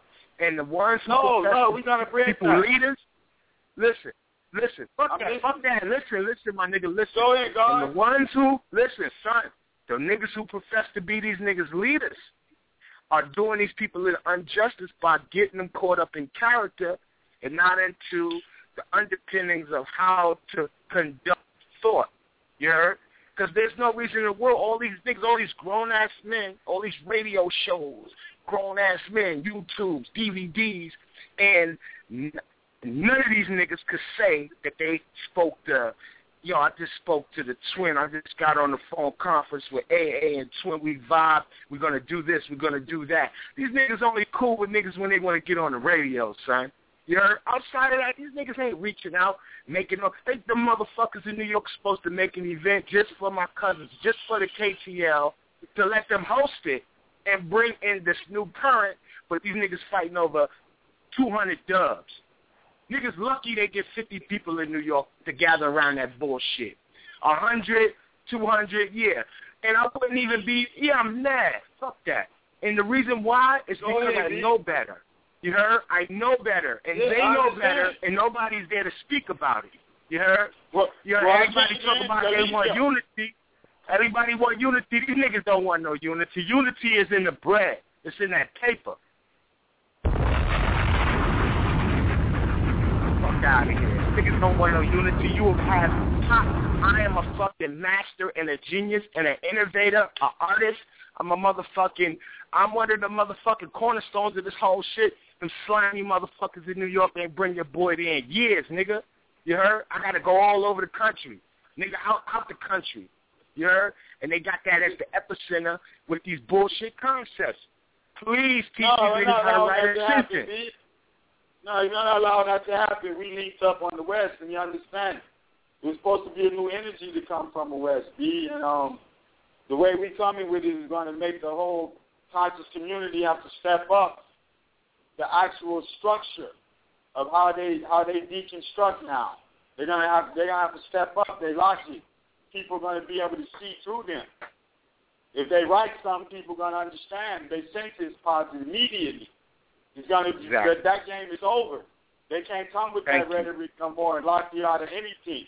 There's nothing to be locked out of. The people are going to learn and be taught how to think in and of and for themselves. They're going to be free.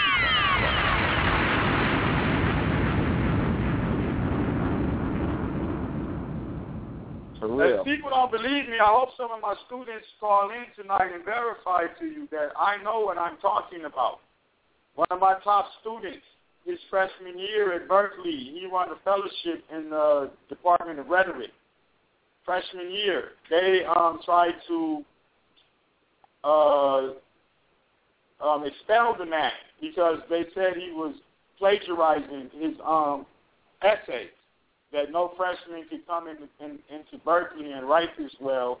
They came out of a school in the ghetto of Inglewood, California. And They made the man sit in a room and write an essay in front of the chancellor and the dean and a few other high officials in the school. And when the man sat there and wrote a new essay on the topic that was fresh to him, he earned a fellowship in the Department of Rhetoric as a freshman, and they apologized to him. Yeah, let me tell you something, my witness. The first time I met you, G, the first time I met you and we vibed, I came home and I told my whiz, I said, yo, I just met one of the smartest niggas in the world. You heard? And that was from our interaction. It's very rare that I get that out. You heard? And it was based off of how you articulated in great detail your mastership of literature. And as an independent, I didn't go to a school and receive letters, but as an independent reader, I have indulged myself in, I had the time to do it, to sit there and actually challenge myself with Western concepts. And I started with Kant and Nietzsche and Schopenhauer, and I traveled through those roads, and I read that stuff. I went all the way to Ken Wilber, to this this dude now, who's the and I read all that stuff, and for at least 6 months to a year, I honestly did not understand it. And I didn't understand it until I got Reverend Valentine. Because Reverend Valentine was putting the words that they was using in these other contexts in a different context. It was like a context that applied to my environment at the time. I was in an environment where, white folks that hate you and want to kill you. So you had to have a militant mindset, you heard, that's not obstructed with emotions, where you can't defend yourself. You know what I mean? So I understand. Trust me, bro. So when I got the Western philosophy mixed with the melanated, the underpinnings of his light code transmissions, I was like, hold up.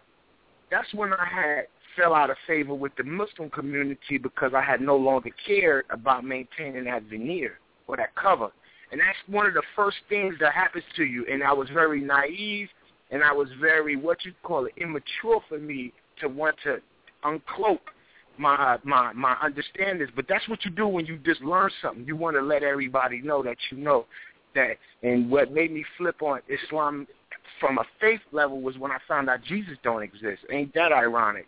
You heard? Because that's one of the cornerstones of the Islamic paradigm, is that you got to honor Jesus as a prophet. So when this, that's why I told you they gave him that book to make the Jesus narratology real. Right.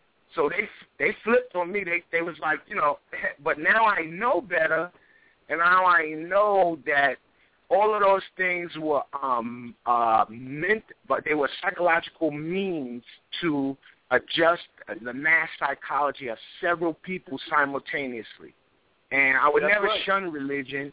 I will always use it when in the benefits. Let shit jump off and we get on some Book of Eli shit. You think I'm going to be running around telling niggas I'm in the Kabbalah? If there's some Book of Eli shit, I'm not telling nobody I'm deep. I'm going to try to guide these listless, wayward souls back to Jesus for survival.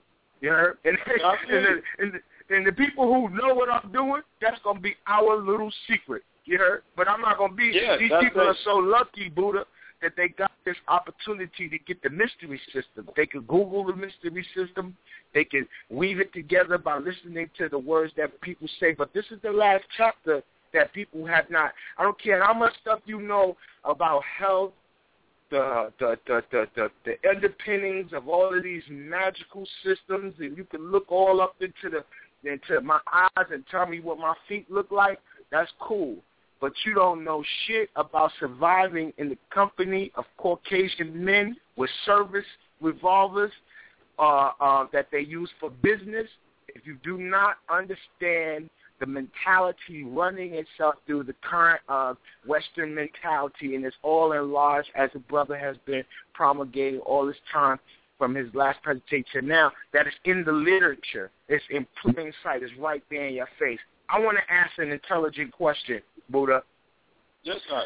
I want to ask you to expound on, if possible, the technique employed, and the reason why is because I have a student body, and this is one of the most difficult parts to teach them before I get to the next phase of the Red House.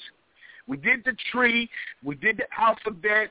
Now, these last two stages we're dealing with systems. I had to know because there is no concrete evidence to create a bridge from any ancient people. And when I say pragmatic, concrete, I'm talking about like this is the evidence. There's no evidence to show where Kabbalah came from. If you use the language of scholarship, however, if you use the language of metaphysics and the language of anthropology, you can find that it's African in origin. Now, the one thing I want to ask you is, what is the Western name, or give us another example of the style of written exhortation used in books such as the Quran? Are they comparable or the same with other popular books that may not have been composed in Arabic but were composed in English and or Latin that use perhaps the same literary style or the use of pentameter? All right. What he's referencing for the people out there is, for those of you that read the text that go from left to right, I take that back, from right to left, the ancient text, the text that approximate to the world of tone,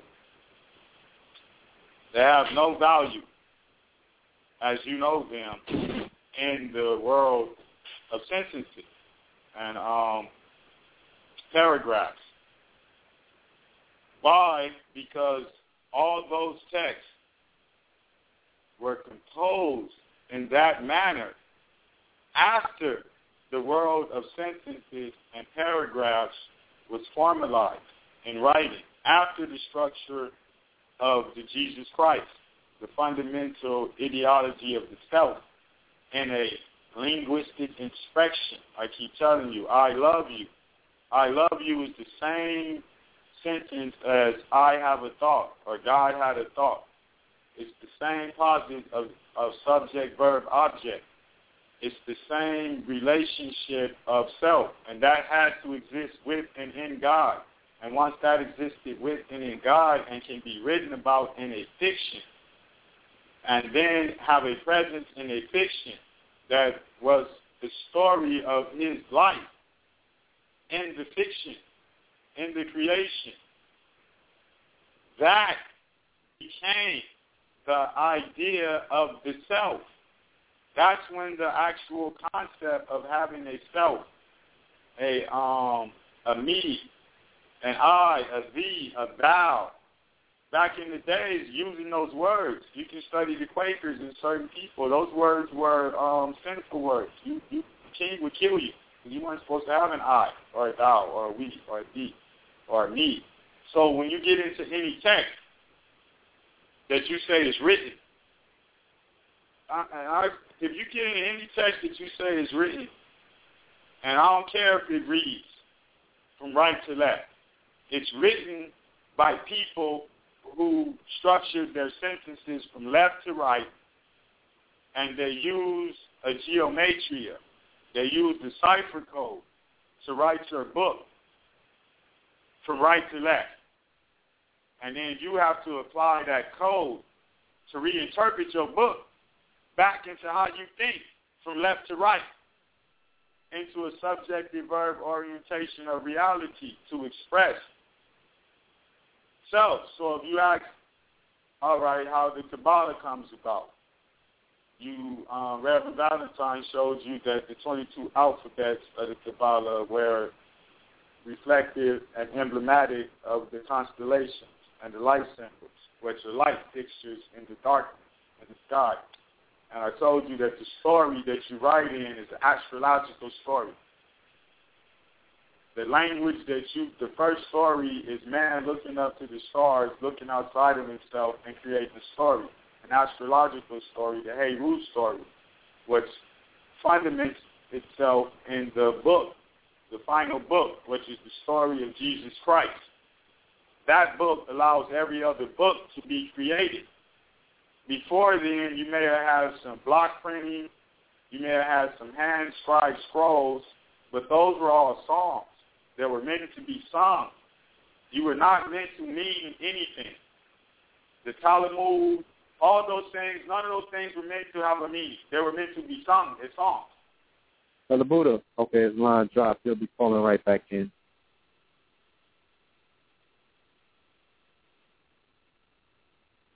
All right, there he goes, right there. 213-804, call a piece.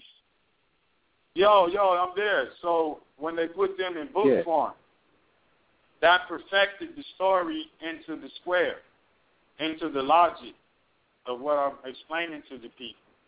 So when you go and read these books, and you think the book came before Jesus Christ. No. And see, you're thinking about Jesus Christ as a historical entity, as a personage for salvation. All these connotations apply because they have to structure you in a timeline, in history. This is why if you ask most people, they'll tell you that they don't believe in Jesus Christ. Then you ask them what's today's date. They'll be like, yo, it's June 2nd, 2014. And like, well, that's Jesus Christ's time, my God. If you go ask any other religion, they're going to give you 5,000, 6,014. They're going to give you 14,089. They're going to give you some other time reference. You exist in the time of Jesus Christ because Jesus Christ is more than an actual self that you want to believe. It's an idea. It's an I. It's the essential. It's the reason that you can say I am.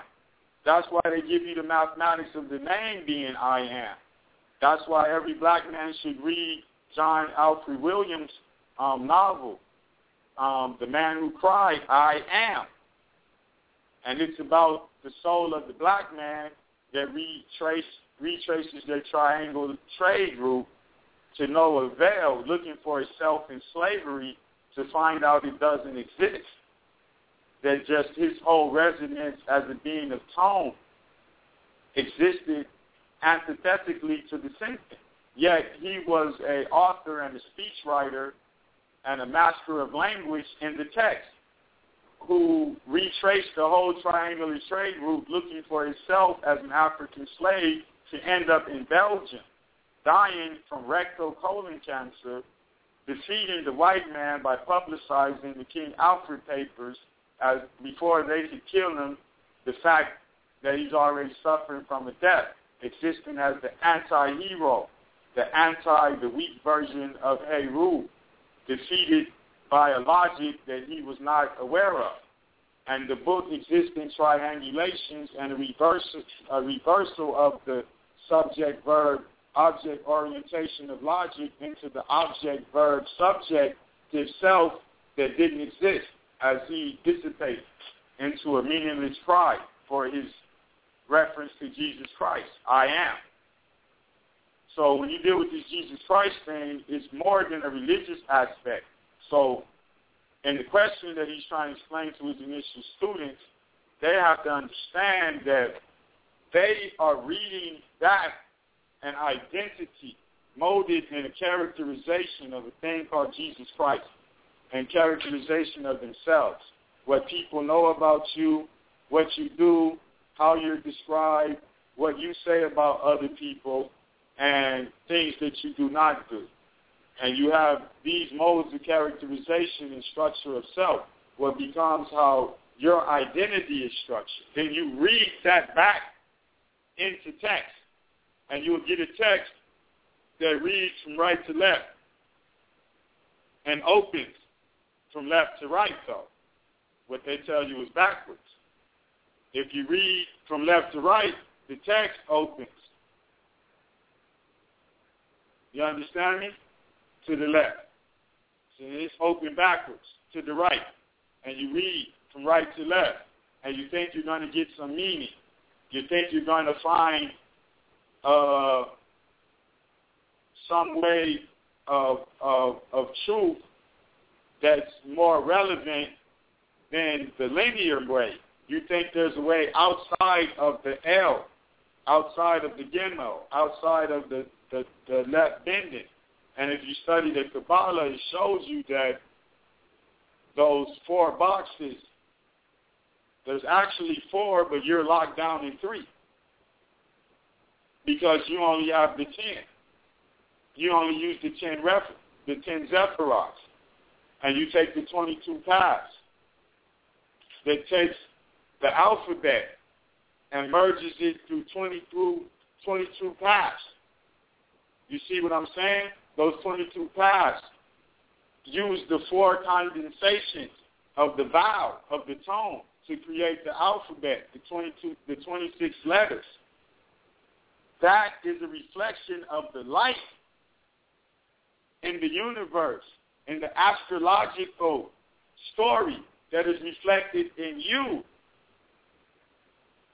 It's an outgrowth of the logic and playing out the old one. If you play out the old one, you get all the constellations. If you choose the 22 constellations that are reflective of the alphabet, you have a light code language. That light code language based on 4 densities of sonic quality applied to the alphabet. Applied to the vowel, the A, E, I, O, U, and the A is not there. That's important to know. There's 4 tonic frequencies to the vowel.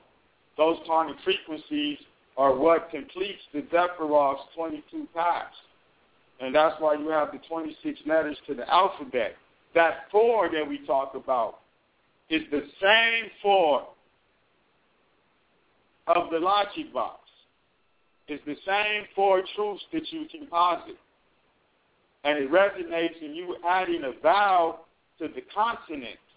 Because when you speak the ancient languages, the vowels don't matter. But if you speak linearly, the vowels actually matter to complete the 22 versions of how you're locked down amongst the 10 posits for the word sound, the identity, the unity of letters into words, into numerical values amongst the Zephyroth. And the Zephyroth originates, the Kabbalah originates out of the structure and possibility of there being a Gimel, a right turn, a linear language. For you to be able to turn right and form a square, you're counting 1 through 4. That logic, the contrary positive, the positive, contrast, contrary, contrapositive, let me get it right. That is the same thing as 1, 2, 3, 4. 1, 2, 3, 4 contains all the numbers from 1 through 10. The 10 digits of any posit you're trying to make, whether you go 0 through 9 or you go 1 through 10. So 1 through 4 sums up to 10. They lock you down in 3 because they don't give you the full 13 positions of the Zephyroth. They give you the 10 to move through in 22 phases of language using the vowels incorporated for sonic resonance according to how they use in logic. And that's what's going on. So if you don't understand that, when you read them texts and you read those old texts as though you're in the past and you're moving forward, and those texts are building you up to Jesus Christ. Oh, no, that's not how it goes. The same way you exist in the present and you look back into your past to construct an identity that explains where you're at in the present is the same way the idea of Jesus Christ is structured back into the past. and people try and look for everything. And always from the Heru story, from the Sumerian Sargon story, from Tiamat, from outer space galactic stories, from Superman. People will use anything to prove that Jesus Christ was real and actually existed, because they have to live in a timeline that has a past moving up to the present, meaning that they don't understand the present. And this was done to them by the fact of them creating a Jesus Christ. So now, when you try and explain it in the Sephiroth and where did it come from, it has to have an origin. It has to have a point in beginning, because they're in the linear mode of thinking. And if that had a point in beginning, then it has a point now. And the point now is the end of that line. And now I can go make a point with that. I can go argue with a nigga that's a Christian or a Hebrew Israelite. I can argue. I can make a point. And that's their frame of reference for acquiring the knowledge, is to structure a linear sentence that makes a point without understanding how a linear sentence works, and not even wanting to resonate in the linear mode of logic. So now they done read a book that they thought was antithetical to the linear structure of logic, but actually came out of that. And contrapositive reason was actually the to be part of the statement, rather than the to not to be, the negation, my bad, rather than the to be part of the statement. Excuse me, people, I don't like to mix you up like that. But in doing so, they now read into these texts a truth that is not present. They read a linear mind into the text that's moving antithetical to their linear mode. It's moving in the contrapositive form of reasoning. It's moving right to left on the scale of the numbers, on the number line. It's moving backwards. It's going into the negative. Yet you exist in the world where the number line moves from left to right to form positive notation. And this is why I tell you, it's only the people that's going to deal with contrapositive logic in those texts that are going to have a positive effect on the people. The only thing about that is when you use contrapositive logic and you multiply it, you end up on the positive side of the number line, but you're always facing back towards the negative. So that means they're the ones that bring the negative spirit into the positive side of reason. And this is where we're at in how we formulate logic. So your students don't understand this. They still believe that there's a point where something began, and they can go find that point and how it began, and then trace that up to its manifestation in the now, rather than looking at its manifestation in different points of present that have been recorded to speak for themselves in an absence as an example and a code of how the self is either controlled or controls itself. You see, that's the science of control. They make you control yourself through fear, through whatever it is. The true science of control is you control yourself for their benefit. And that's what we're getting at. That's the whole point behind understanding how the difference between the two modes of logic, or understanding the logic. And when I'm in two modes, the difference between the actual resonance of the world of tones was never written down. This is what people understand. If anybody tell me about Islam, I know for a fact Islam was a song. And when Islam was first introduced as the songs that would be collected into what would be called the Quran, they had to be memorized. And they couldn't be written down. And based on your adeptness in memorizing the songs, that determined the level that you could get into the mosque. And then you became one of the actual people that were allowed to write subjects that had nothing to do with the songs you knew, but reflected the ancient versions of tones that were in the songs and the mathematical equations and algorithms and functions of logic that you could create and manifestations of the state, both brutal and some benign, because you dealt in a form of logic that allowed for negative and positive.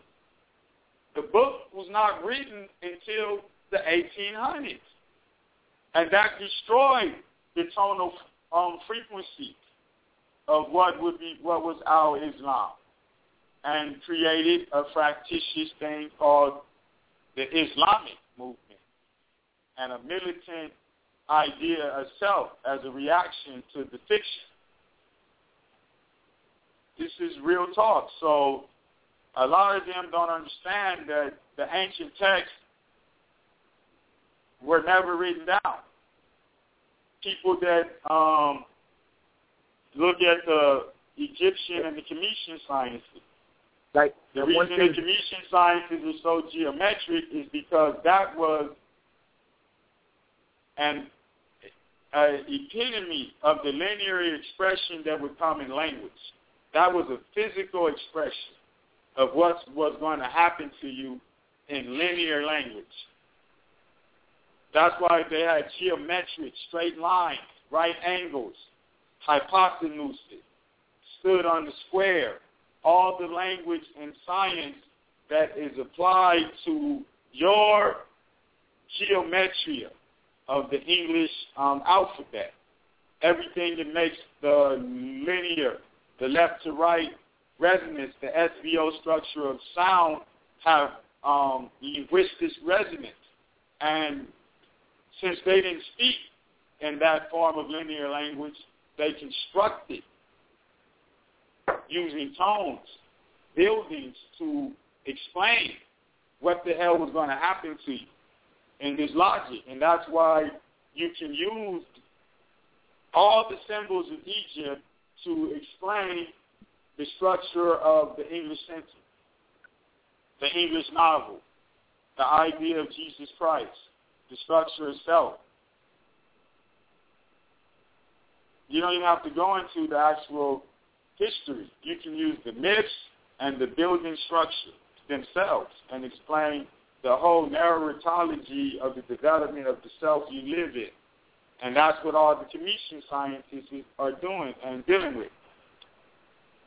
But it all still comes out of this linear sentence. I don't care what any of you say. We can go on with this. And that's basically the creation of the Kabbalah and an explanation to your question.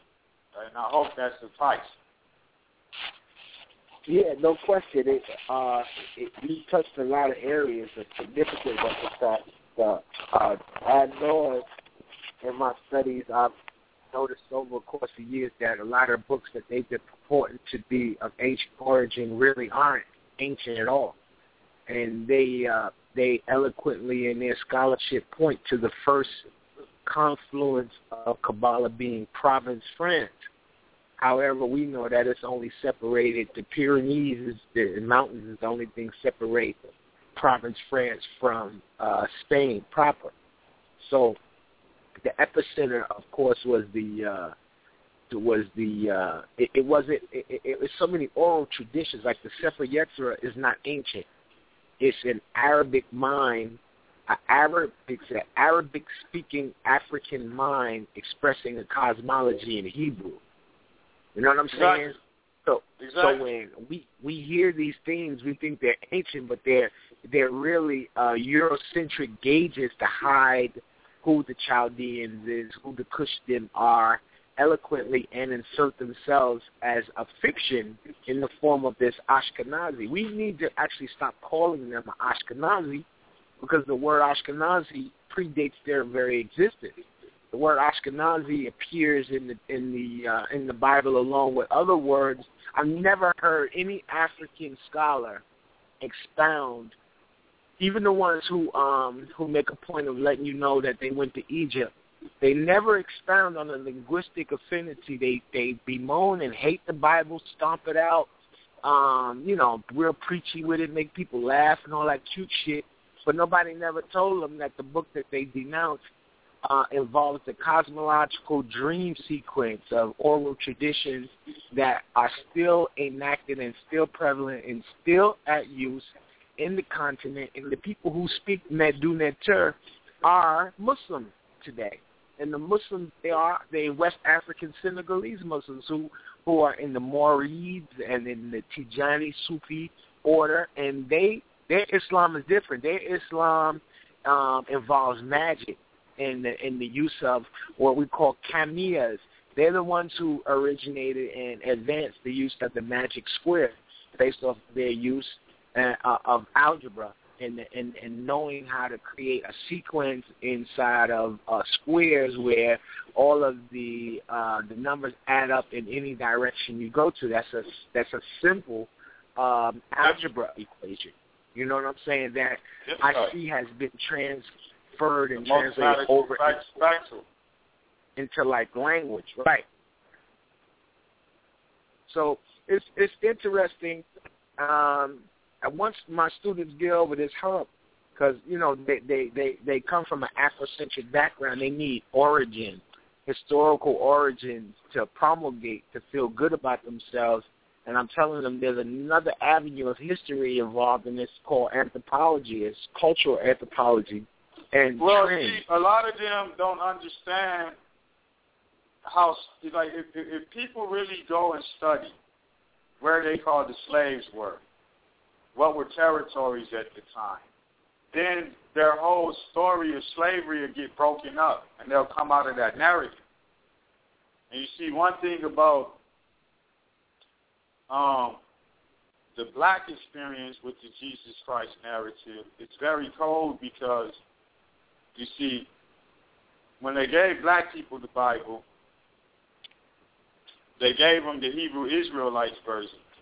I know they're going to be mad at me for that, but they whatever. The Old Testament is what they gave them. And they made them identify with the suffering and the vicious God and the Ham story and everything in the Old Testament. They really couldn't give them Jesus.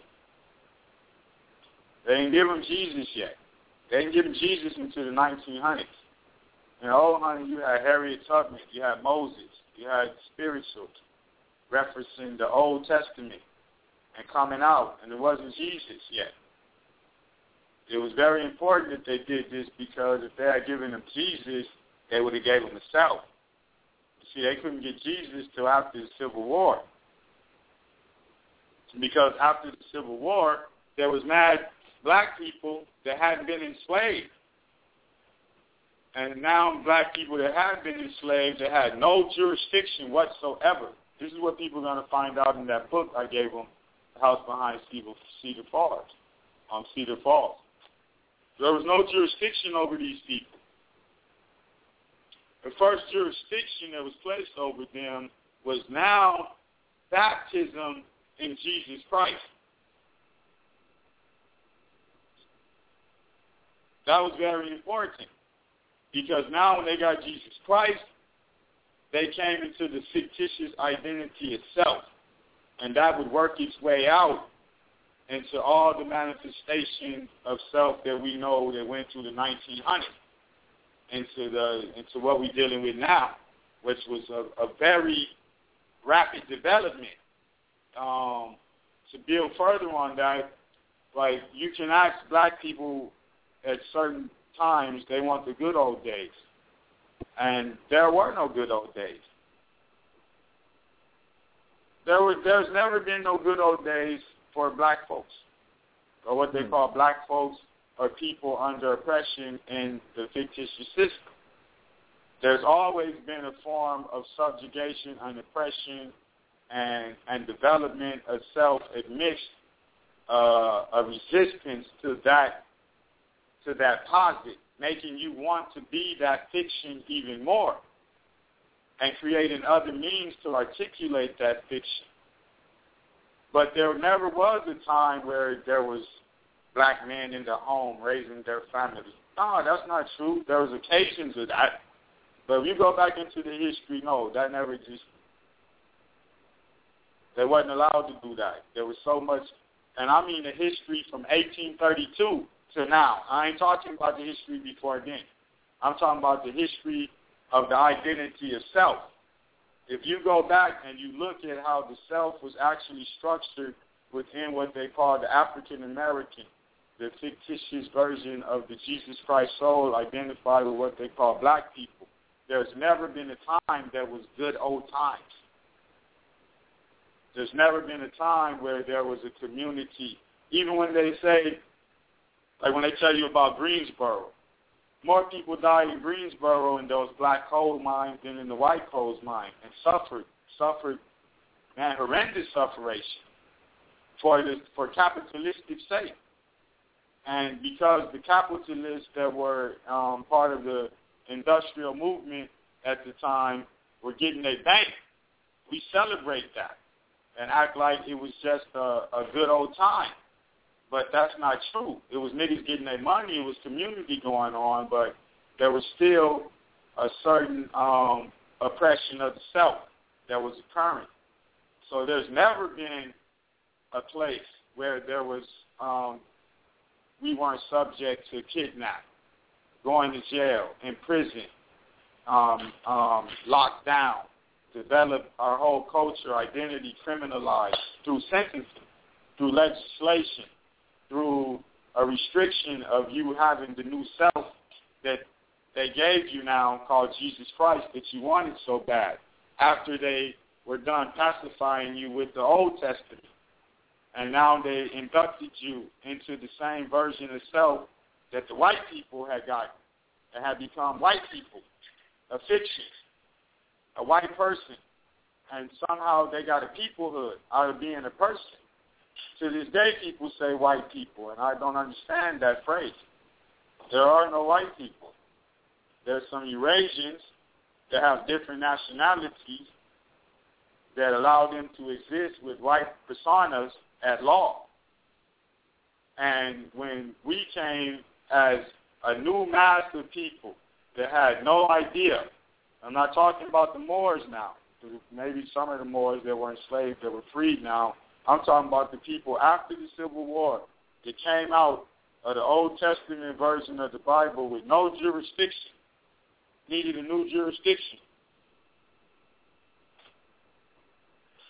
What's bad about that is they used the Moors and all the educated black men in what they call the Reconstruction to set up the system for the white person. And in 1875, kicked them out of office and flipped the script on them after they had brought all these new people into Jesus Christ and the church and a new jurisdiction that allowed them not to have a self outside of the fictitious jurisdiction. Because when the Civil War ended, these people had no fiction. That's why they were dirt poor, dirt broke. That's the images they give you.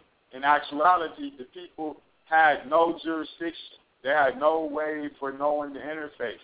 All them people could have just moved to one of the territories and just set up a new black country. And before that happened, they had to give you a Jesus Christ and set up a church and build a town and bring you into a municipality and a parochial school and a parochial identity and a sharecropping liberty. And this is what happened. And this is what became these people's identity. And they believe this story. They believe that history, like when people tell you, your students, when they tell you like, oh, we've been enslaved for 400 years, they really think that the story I just told you started 400 years ago. And it was white bitches with a big house and some sugar cane with an umbrella walking on the porch talking like Miss Scarlet and I'm Gone with the Wind. They believe that story. They believe for 400 years there was a big house and a bunch of niggas in the field and house niggas serving tea. They believe like niggas just went into Africa in 1492, and by 1550, there was this big house was put up, and yeah, niggas was just getting whipped for 350 years. They really believe that. And they're going to do everything to create that narratology because it has to do with their idea of Jesus Christ, which is their self. And like I keep saying, Jesus Christ is a metaphor for you. It's a comparison. It's a ratio. All right? When you solve the equation, like for instance, when we talk about pi, and we deal with pi, and we give them the mathematics of pi, and we give them that number, they don't know that pi is a ratio, and any ratio is a disproportionate mathematical division problem, written as a fraction, but it's really a division problem. And you divide the ratio to get pi. And it don't matter how big the circle is. If you put a line down the middle of the circle, if you take the linear mode and you superimpose it over the top, over the tones, the circular world, no matter how big the circle is, the line and that ratio, when you divide, based on the ratio, you do a division problem. You flip the multiplication into contrapositive mathematics, because it all boils down to simple arithmetic, which is multiplication and division, which are the epitome of addition and subtraction.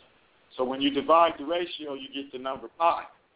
And pi is an irrational number, which is reminiscent of the ecliptic, the imperfect orbit, the attempt of the spiral of the self to get back in center and move back to perfection for identity.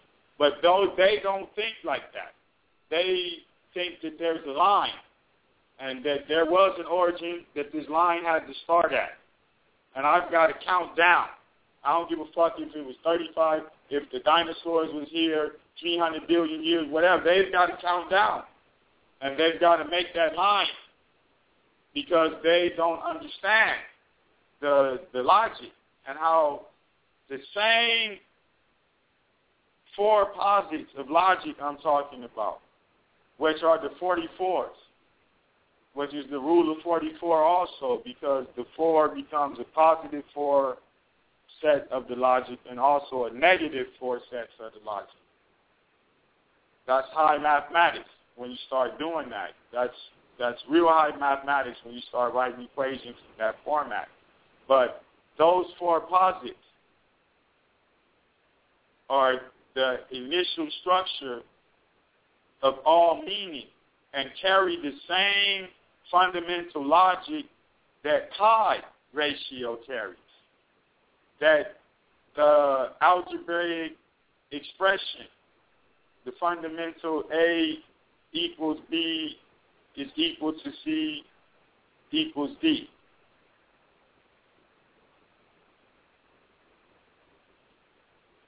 They don't believe that. So they don't understand how to use the logic box as pi.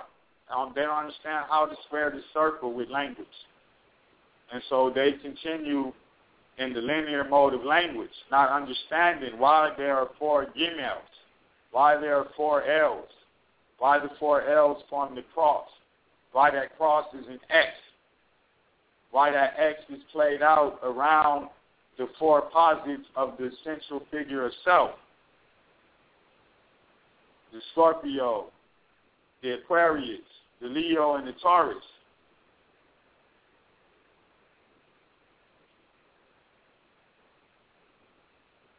And it doesn't make sense to them, and they're still looking for a posit, an identity of being in the language structure, a noun.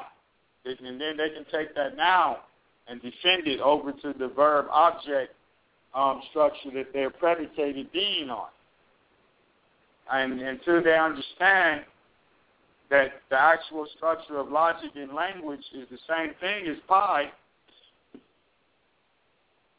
they're going to continue to make that mistake.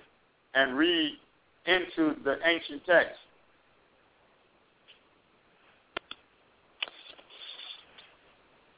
As opposed to allowing the ancient text to resonate along one of the gemels that they manifested in at their 90 degree.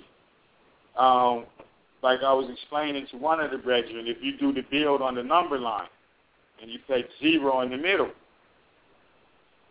and you use 0 as cipher, that's 10, that's cipher complete already, and you go 1 through 9 to the right, that's 45 degrees. That adds up to 45. If you go 1 through 9 to the left on the negative, that adds up to 45. 45 and 45 is 90.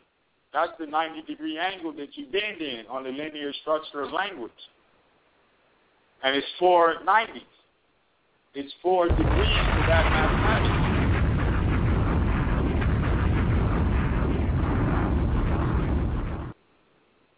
Then that 4 is double in the law of 44 because the same 4 exists on the positive, the same 4 exists on the negative. And see, what's deep about this is people don't understand when you get into the positive and you actually start building in the positive side of logic, the same 4 principles of the logic box are inside the positive. And you have to go through and reason them out. When you go to the negative, the same 4 principles are inside the negative, and you got to reason out positive, negative, contrary, all. And when you go to the contrary, the positive, negative, the same 4 principles are doubled in that now because they exist on the positive and the negative. So you got to set a 16. You see? You 32 degree Masons out there. When you get to the contrapositive side, you got to set a 32. Now within that 32, you form mathematical equations. You can apply the box yourself. God, and when you do the box, you can take that and do that same line that I told you that added up to 45 and do that at every 4. And see how many 45s you get. You see? And you got to get completion. You understand me? You're going to get completion. Every section of the box. And you're going to get so many mathematical probabilities that application of any variable, change of one variable, you add one x, one if, one probability into that structure and play it out. That's what they do along that logic until you find somewhere on the box where it balances, where it equals a perfect 0 again on both sides of the ratio, the equation, and you will have a balanced equation. Now, when you take that equation and you put it in reality, how are you going to break it up? And you're going to have to change the equation and fix it. This is why when you do physics, you make a model, and the model will be a perfect balance. But when you put it to the actual conditions of the world, you have to twist it and make certain things off balance and out of your to account for the imbalance. Oh, I'm sorry, D. I'm going too deep. No. I mean, you opening portals, and since you're touching on the number line and everything, I just, I guess I might as well share this one with the people. I was saving it for my lecture, but fuck it. If you look at the Twin Towers, okay, we already established when exactly did the Twin Towers open.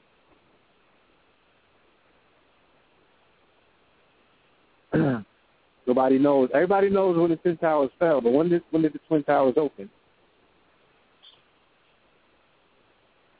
The Twin Towers? The building? Yeah. World Trade Center, yeah. Oh, World Trade Center, man, I'm not sure, man. Didn't I open in about the World Trade Center opened on April 4th, 1973. Okay, yeah, opened on 4/4. Grand opening, grand closing. Okay, wow. The towers came down on 9/11. If you turn 9/11 around, right, and you reduce it to its decimal integer, what do you get once you flip it around? That's 9. You get 2 9. That's right. When you add up 2 to 9, using the logic that you just introduced, my man, what did you get?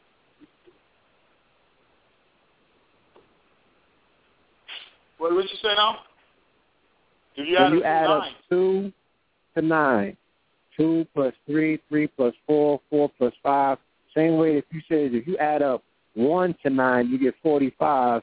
If you take 1 away from 45 and you add up 2 to 9, what do you get? Oh, no, you get to 44. You get the law of 44. You see the rule of 44 comes into... I'm with you right now. We already built on that. Yeah, the rule of 44. The see, Twin what people Towers understand is the rule of on 44 the 44s, and they closed it on the 44, and then they just reopened it on the 44 because they opened it up on Times Square, which was Biggie Small's birthday on 5/21, okay? And then in the motherfucking museum is 2 reflecting pools of 4 squares, and when you put 4 squares together, what do you get? You get 44. So, family, again, like I said, these are codes that this is not cute. Like, we ain't playing with this. We're trying to explain to you how they're running the whole fucking program, how they have coded the program. Yeah, explain to him, though. Yo, family, explain to him when we was building on that, how the box started with the 01 and then the 10, but the 01 and the 01 lockdown, right? And it was the 2. It was the 2 through 9. There was the 44 that they were using to control the 01. And people don't understand how important the rule of 44 and the law of 44 is in terms of controlling your logic structure. How they're using the 2 through 9 to control your 01. You understand me?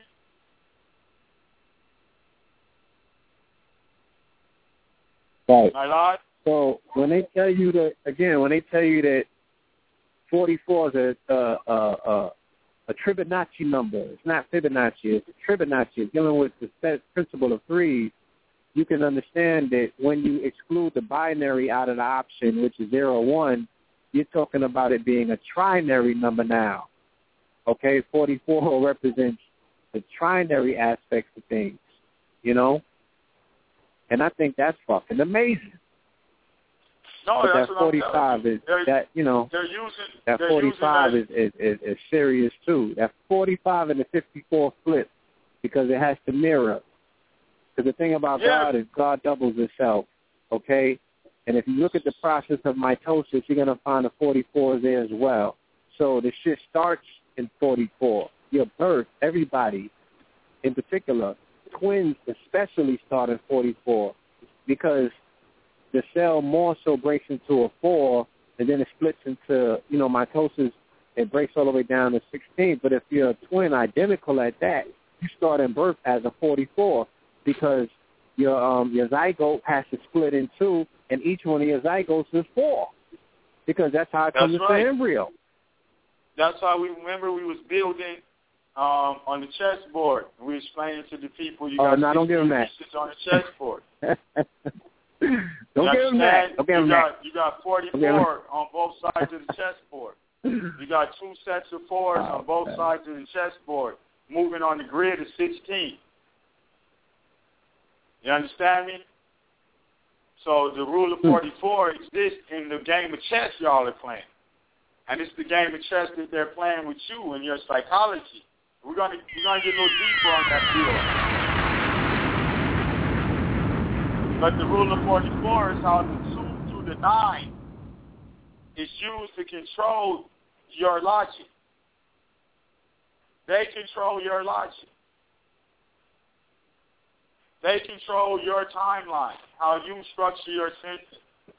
That equates to how your sentence is balanced or lacks balance, or how you think it might have and achieve a balance as an equation.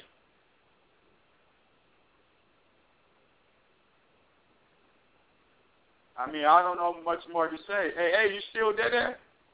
Is there another question for your students? Do we want to open the line to people? Yeah, we're going to open the line. His line dropped a little while ago. I'm waiting for him to call back. But in the meantime, we have a lot of hands up, and I want to get to the callers because it's about them tonight as well.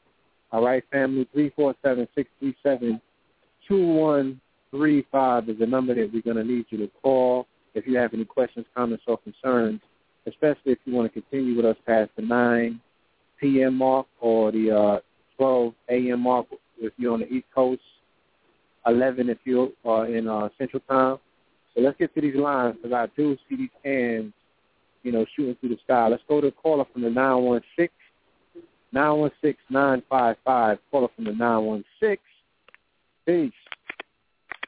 Peace. Can you hear me? Yes, all right. Peace to the family and nations out there. All right, everything is everything. Cali living. Peace, pills. Peace, blue, red. Peace, family.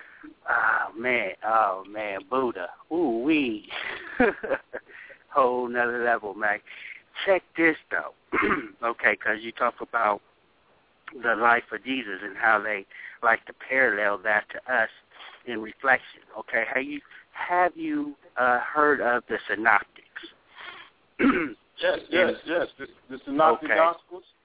Yes, exactly, and how they put it in the number system, because it's real curious because on how the so-called matrix is how they're running systems and how they're paralleling us and so-called racing us to points and destinations and so forth, so on. I feel they're using this as in a program code because they have certain words, certain numbers, and 44, 45, all those numbers just, resonating these words and stuff, because I got to, kind of memorize, as well as the Hebrew alphabet. Although what they're, working on, since you're blasting them out, because you telling everything on them.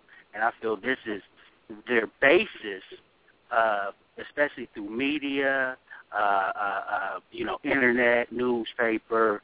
Every time they come out with stories, they have some of these keywords in them. And, yes, right. They're always there. 1 through 102. And I feel they, when they created that, and, it's off their great works of their great writers, so-called, whoever. But I think they put it on actually I know they put it on the element chart, because the element chart started at 102. Now there's supposed to be many more, okay? But what they did it from 1 to 102 in the Synoptics. And basically, like you say, it's the life of so-called, the story of Jesus and whatnot, and it's a reflection of who we are. So, what do you feel about that, my brother? Because that's kind of, you shook up a lot of stuff. Yeah, you see, all right. Anytime you read any type of ancient science book, it's always going to have a code and a structure of language that's going to tell astro-theological story to center you in the universe. That's the only thing it can do. When it becomes malevolent, it takes you outside of that revelation of self and places that revelation into an artifice, something artificial, something fictitious. So, and responding to that, I would say the Synoptic Gospels are just another form of coded language that can be used in that duality.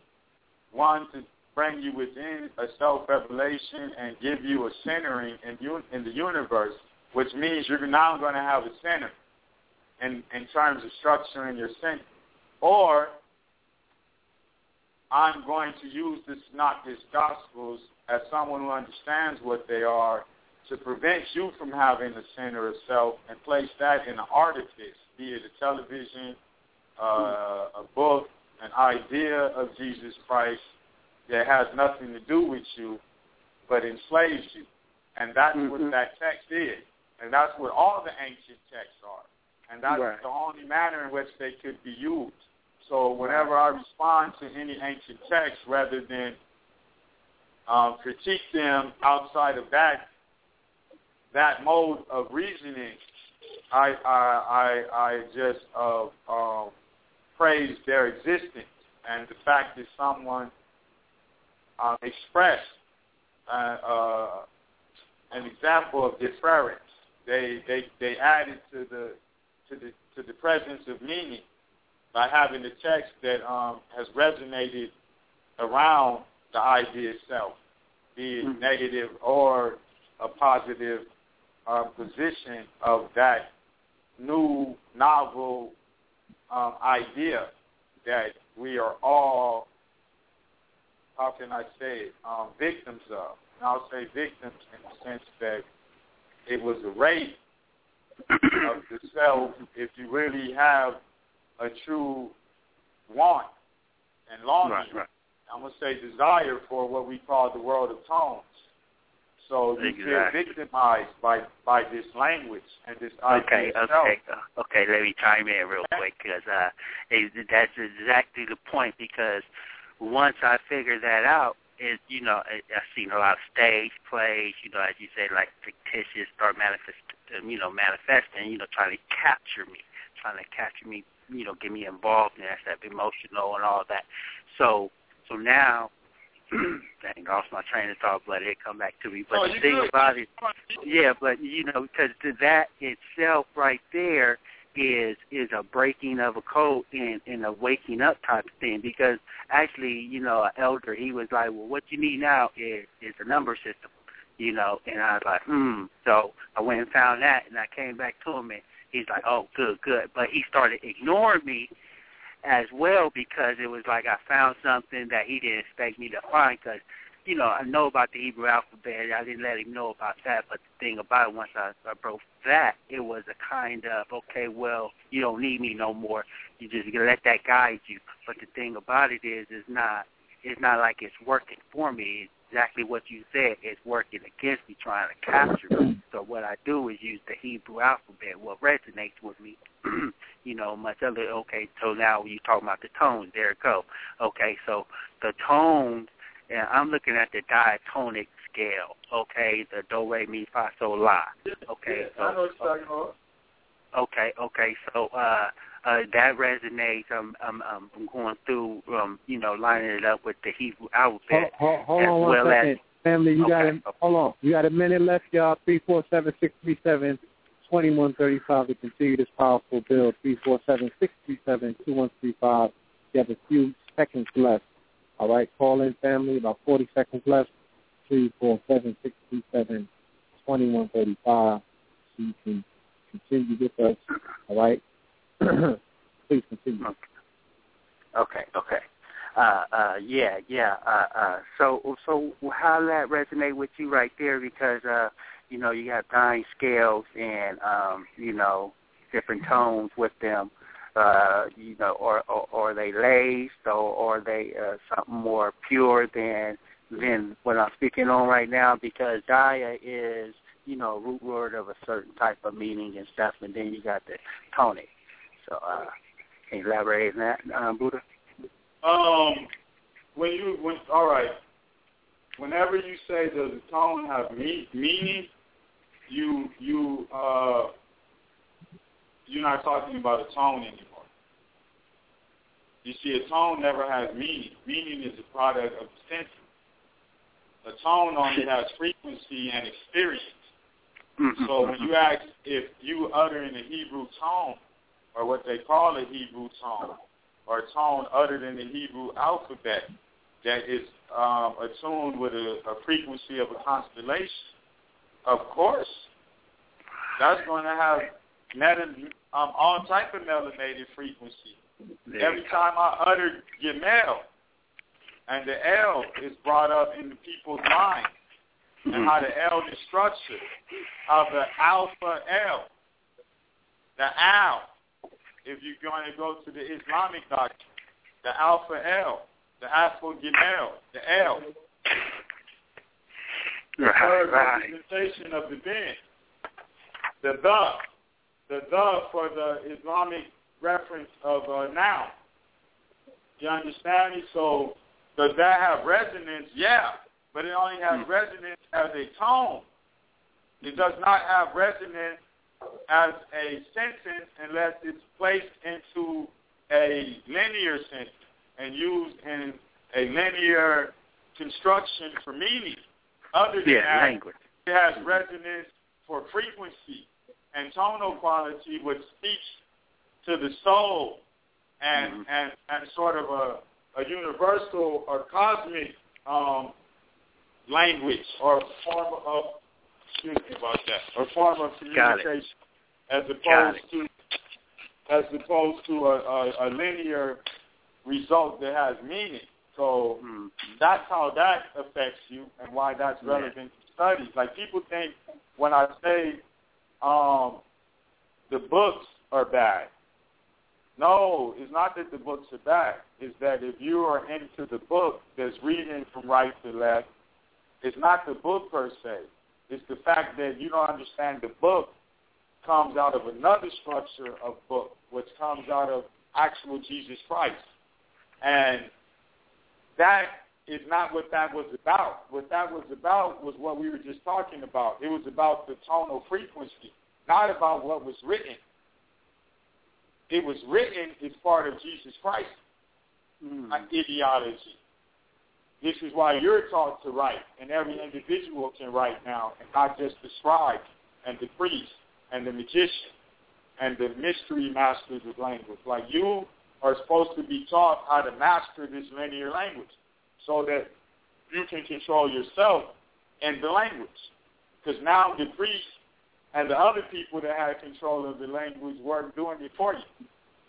They would set up a system in which if you didn't want to control yourself, they'll control it for you. And that's basically what's happened to the people. Because they committed to personages. You understand what I'm saying? So when you are in the world of tones, it's not about the book that you're learning the tones from. It's about the frequency that you experience the tone in. And that does something to your chakra, that man's chakra, this woman's chakra, that youth's chakra, that it may not do to my chakra. I might have to utter the tone in a different frequency based on how my melanin is diffusing the light code. You understand me? So the world of tones is like meditation. It's a world of undefined experience. A total immersion into the sound. So that's why that's relevant. You understand? Yeah. Last one. I said, what about the interruption? Because although you're in meditation, you have this you have this frequency, this interruption. It comes in the sound or more. So more physical than. Go ahead. You know what I'm talking about. If you did not have the interruption, right, you wouldn't have frequency to your tone. You would enter into a full state of meditation, right, where there's no interruption, and you have this out-of-body experience. You have this nirvana. You have all these terms. That you have this satori. You have this enlightenment that's beyond your sense of self, right? That would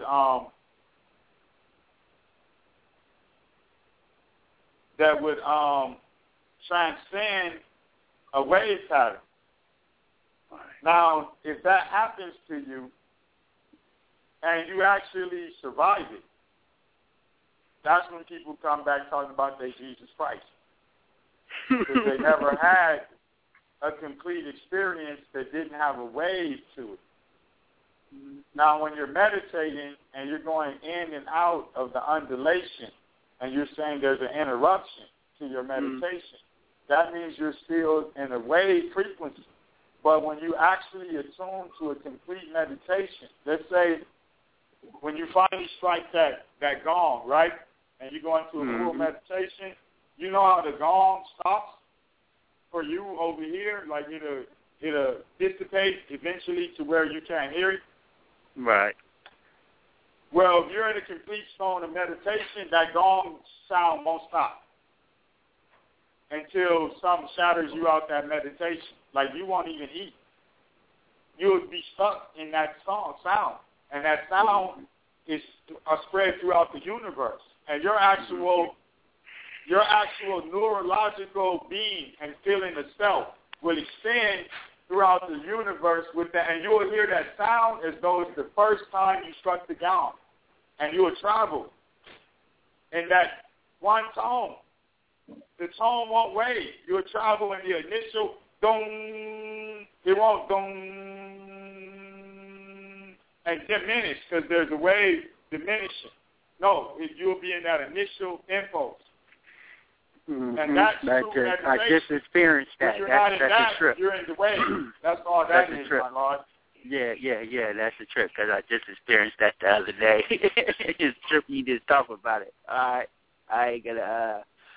Let's hold right there. I'm trying to teach my how to think, God. That's all, man. I'm glad you called in. You have any more questions, Steve? You know what I mean? I'm here. We're going to be building a lot. It's not just going to be taught. If not this week, next week, the class is going to be online. I'm just waiting on my computer technician to clean up my hard drive and set up my little system so I won't have any discrepancies when I'm online actually teaching the English course. And see, I'm going to teach people a fundamental college English course with some of the build on the background. But what I'm going to teach you is what you would go to any college and pay $2,000, $3,000, $4,000, $5,000, $15,000 to learn, depending on what institution. But I'm going to teach it to the people in such a way that it has a different resonance, where when their child comes home with certain novels, they'll send the child back to the school with certain questions to trip out the teacher. And make the teacher like, yo, who teaching you to read this? Where are you getting this from? Oh, my mama, my daddy. They read all those books, and they know what this means. And anytime you send home me to write an essay, I just sit down with my mom, and we're done with that in 30 minutes. Well, what do you think about the Bedford readings? The what? The Bedford readings. I believe that's what it's called. Yeah, Bedford readings, a collection of writings. You know, they usually have that in like an English class, second year in college. You're talking about an anthology of text. Yeah, I gave that to my I know what text you're talking about. Yeah, okay. Those texts are mainly used in liberal classrooms that are trying to correct the Southern racist mentality of self and introducing you to stories that are trying to re-expose white people to a more liberal sense of themselves and getting you to have a more liberal identity of yourself in relation to white people. And they have a collection of short stories that a liberal white teacher, I'm sorry, your Asians out there, I don't mean it like that. Let me just say, a liberal professor that has a political agenda that's trying to reshape you and mold you into an individual liberal sense of the human that can be instructed morally through literary stories about the failures of certain ideologies of the Southern identity of the white male self, or what they call the Babbitt, the corporate identity of the white male self, the identity of the madman. Yeah, those texts. Yeah, I know exactly what you're talking about. They open you up. They deep. Yeah. I actually keep a copy of the Bedford text, and I use that in my 11th grade class, so that when my students get to college, I got a shift, y'all. Hello? Okay. I'm out. And, all right. Good luck. Yeah, I know exactly what you're talking about. Yo, he said Bedford text. Yo, man, I want to curse out of Yeah. All right. Thank you, caller. All right. Peace. Hold on. Let me open up Red's line. I got to see if he can man this board. Red. Yeah. Right. You got access to a computer? Yeah. I need you to operate the boards. I gotta leave from where I'm at. I'm gonna be on the phone still, but I gotta make a move. Okay. All right. I got a lot of callers in there. I got some questions for Buda from the. All right. Go to a mentee. Go to after your questions. Either go to a mentee now in the call queue or do it after your questions. Okay. No, I have a question from the email that I'm gonna read. Yeah. I Okay. understand. Here we go.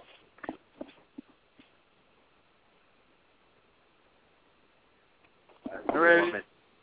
Yeah, let me pull it up. I'll answer it as best I can.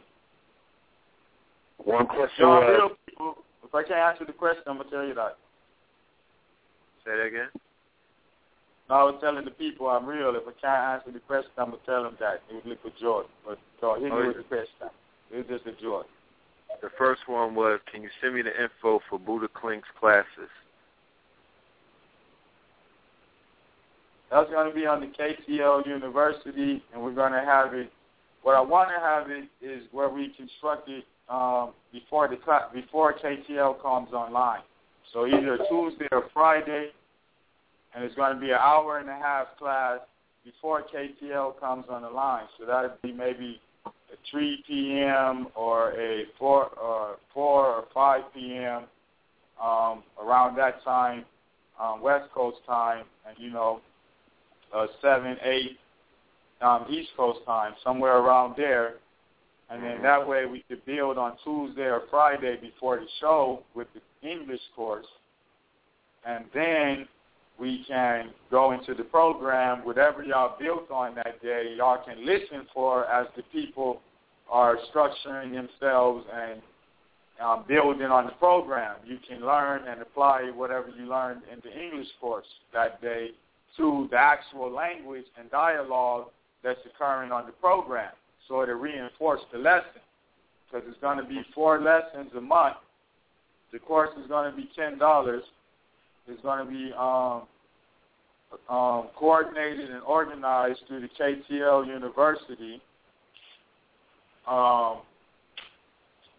The money for the course is to support the red and the blue pill and the administrative people in KTL. I said I wanted the course to be $10 a month, and no more. That's going to be $2.50 a course. I also wanted, I also wanted that to reflect the fact that I wanted about 1,000 people to be in this course and allow KTL to generate enough basic funding a month to create a venture capital spot also to fund the artists that are working for us and also the people out there. So we can throw free lectures and we can travel with the art show for free and maybe artists can give away free prints. Exactly. And we can do things for free off $2.50 a month, and the people are acquiring the skill that I've given to a lot of students for 10 years working in the system, and I just didn't reach enough people. And through this medium, I can reach the people and help the brothers out, and the people I feel to take care of me, I don't worry about that. I feel if I put the course up that, my brothers from KTL are going to look out for me. I'm not really into money. I've hustled a lot of my life. Most money I've had is about $362,000 cash. Certain people in Philadelphia, we know as federal agents, took that back then in the 90s. I don't care about all this because people know the stories. I've been through it. So money don't matter to me, people. Like, I've been in the game. I've done all that shit. So when I say all that, I really mean that. So the course is going to be centered around KTL University. I'm setting up the computer to reiterate so that I can actually function online without any hiccups. I already have the course structured. I have all my files and paperwork and lesson plans from when I used to teach. I'm getting some of my textbooks sent over. I'm going to publish a reading list. I'm going to publish the lesson plans, the entire course in advance. So I'm working on all of that. So give me about another 2 to 3 weeks. And I promise you the KTL Logo Safety in English, or Literary and Composition and Rhetoric course. I won't call it English. Literary Composition and Rhetoric course will be up and running online. And I just hope we get enough people to support so that the red and blue pill and brothers that's been struggling actually, can survive off this and don't have to reminisce on the old days when they had money and the feds took it and, all that shit, and that's real. And the people have to support us. Otherwise, you can't blame brothers for what they do. And I really want to send a shout-out to my brother Natural Tahuti, and I'd like the conscious community to really leave him alone and get off that brother's back, because you're not banging on none of these people that sold opium, that sold their sugar, which is a drug, that sold their tobacco, that sold their alcohol. You're not banging on them like the way you're banging on this brother. Yeah. All right? And I wish y'all would stop it and wake up in the conscious community. Say that shit again. Yeah, I really wish y'all would stop it and wake up in the conscious community out there. These people got rich off opium, and nobody has taken them to bat for that. They still get rich off opium products, codeine, morphine, anything with an E money. They're mixing coke with heroin and coming up with painkillers. Come on, people. So don't get mad if you're not going to really support the brothers and create an economy. And they dip off. It happens. I'm not even going to lie to you. It happens out there. But rather than hate on them brothers, you better start hating on the people that actually got rich off those things. And quit acting like brothers in the conscious community are going to sit down and be squeaky clean. I know if certain brothers go study the opium war, and then you tell them they can't sell no heroin, they go look at you crazy. They go look at you crazy. Yeah. Like, what you talking about? They was over there doing it illegally. They was running away from the government also. They was getting it in. Then they came and flipped that into banks and corporations and steel industries and all other type of things. I'm getting my flip on. It's hard to argue with a brother like that if we're not going to provide and support. And I'm trying to step out there and set up something. That's why I say I'm not writing you any books to buy. I'm going to teach you how to write your own book. Mm-hmm. You understand? That's why I told you, I'm going to show you that I know how to write. I'm going to post things online. I'm going to show you. I can write. I know I mastered the sentence. We can have fun with that, but I'm going to teach you to do that. So the person online that wants to know when the class is coming is going to be set up proper, because I was a professional teacher. I want my program to come off as though you're in the classroom and as people entrusted me with their children in the classroom. And I never disrespected them, and I molded their minds into being self-thinkers and very intelligent young men and women that are doing their thing. And I'm very proud of them. They're mad at me.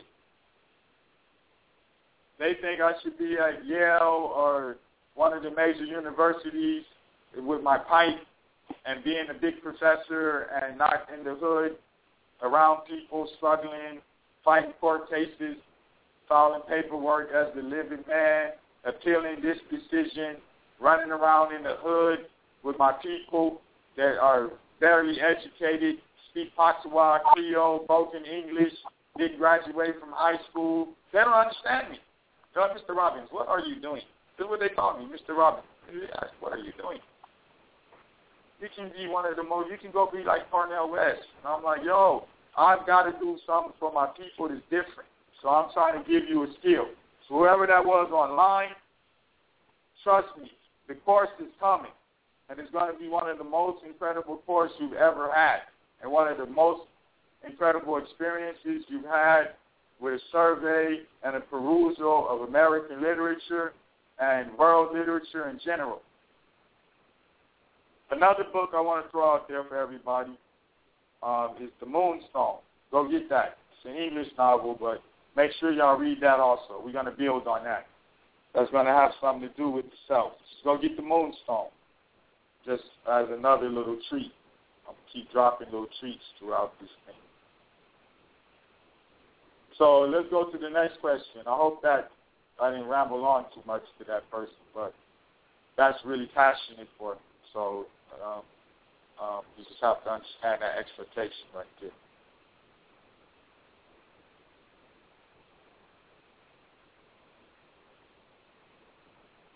Any other question? Any people online? Yeah, Brad, you there? Yeah, I'm here, man. I'm trying to see who's there. No, I said Rad. Who? Now I'm seeing if Red is still there. I don't know what happened to him. I probably built on. Oh, boy. No. Yo, who's up? Anybody else got any more questions? What's going on, man? Nah, I'm not in front of a computer right now. I'm back in the street. He's in front of his computer. Oh, he's not That's in front him of his computer anymore. Yeah. Nah, his line dropped. So what I'm going to have to do, Well, I got to wait till this phone stop ringing. Yeah, I got to call him on the three-way. Then, I don't know. We still building. Yeah. I'm still up because I know people want to ask Cool. Let me call him on. Give me 1 second.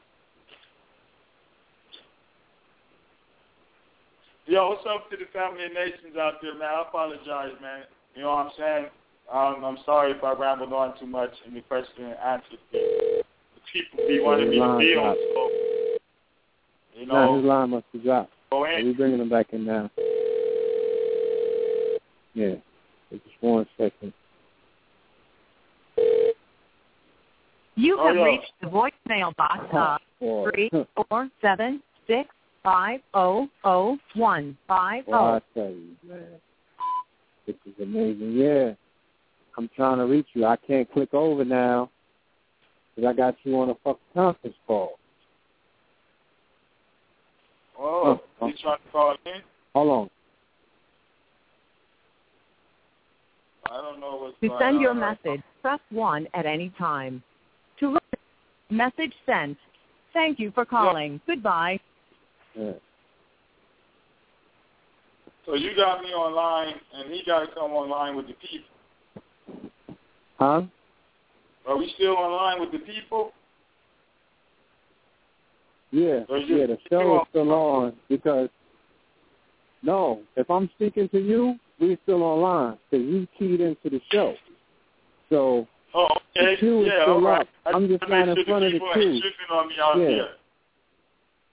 No, the people are there, but he has access to the computers. I don't have access to the call queue because I'm not in front of a computer. It's all right. You know, I'm on Crenshaw right now. Yeah. Oh, it's all right, man. It's all right. So, I just big up some of my brethren out there. So. Yeah, I mean, you know, I seen there was a lot of people in that call queue, and they got questions. So. Yeah, I'm ready to talk to the people, man. I'm ready to talk to the people. I wish I could get their question. I would give my number out there, but, you know, that's a dangerous thing. Y'all just be blowing me off.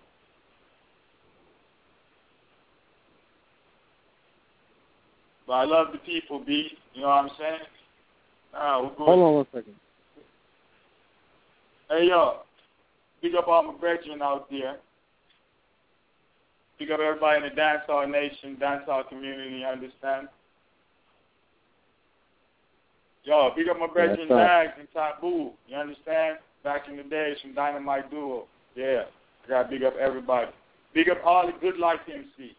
Yeah, before Project Vogue. Big up all the Good Life MC that understand what that means. Understand? Yeah.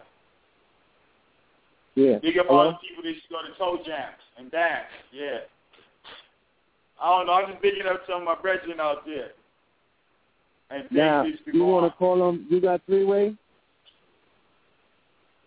Yeah, I got three-way. You know how to work your three-way without getting clicked off? I don't know my three-way. Let me see. I can try it. You want me to try it? Yeah. You want me to call it Phil? If you have his number, yeah. Yeah, I'll call it Phil right now. Are you ready, Phil? Right. You want me to call it Red Phil? Yes, sir. All right, hold on.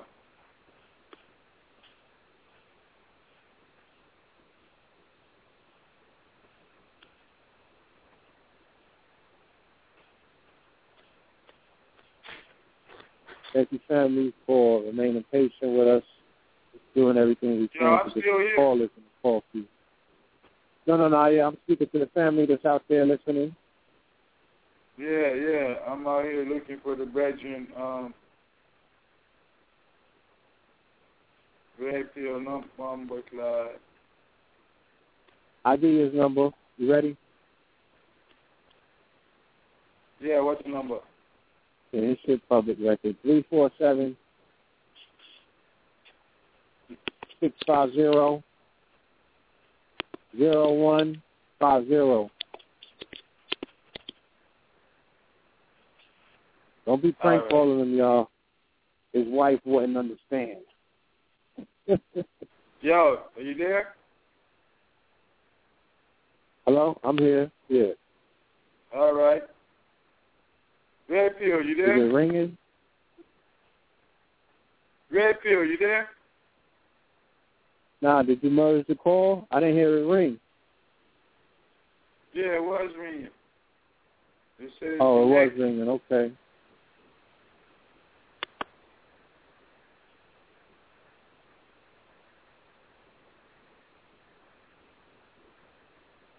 Yeah, he's going through the retrograde. Him and Rashid. Huh? It says connected. Huh? I got him on speaker. It says connected, but I don't know. Let me go back and try again. All right.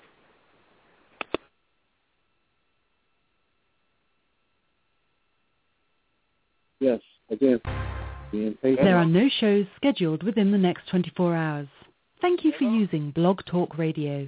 Goodbye. Hello? Oh, that was the wrong time. Yo, what the hell? Hello? Yo, yeah, I'm here. Can you hear me? Yo, can you hear me? Yeah, hold on. He calling me on the other line. Hold on. All right, I tried to call him. I don't know what happened, man. I got this cheap BlackBerry. I don't know, man. I have to step up, upgrade myself.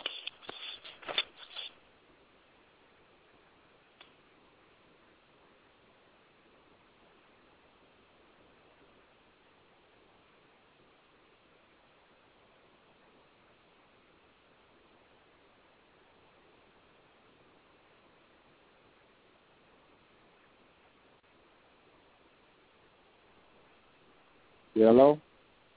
Yo. He's going to be calling you. And I guess hopefully you can patch him in or something. You know? I don't even know how that works. But more importantly, brother... I think I can call him. Let me see. You said you could call him? Let me see. It said But I don't know. It sounded like you was calling the show. Were you sure you was calling him?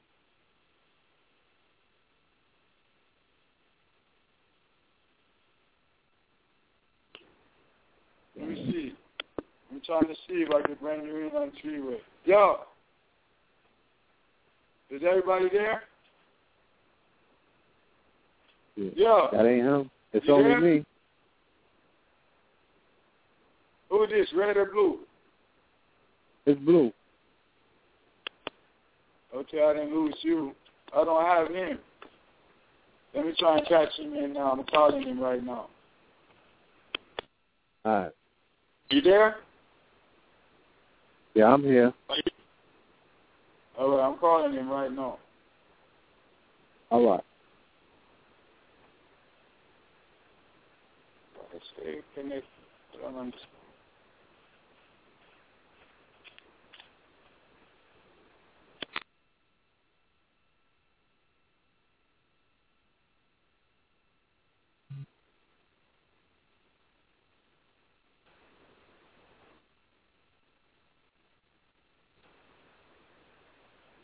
Yeah.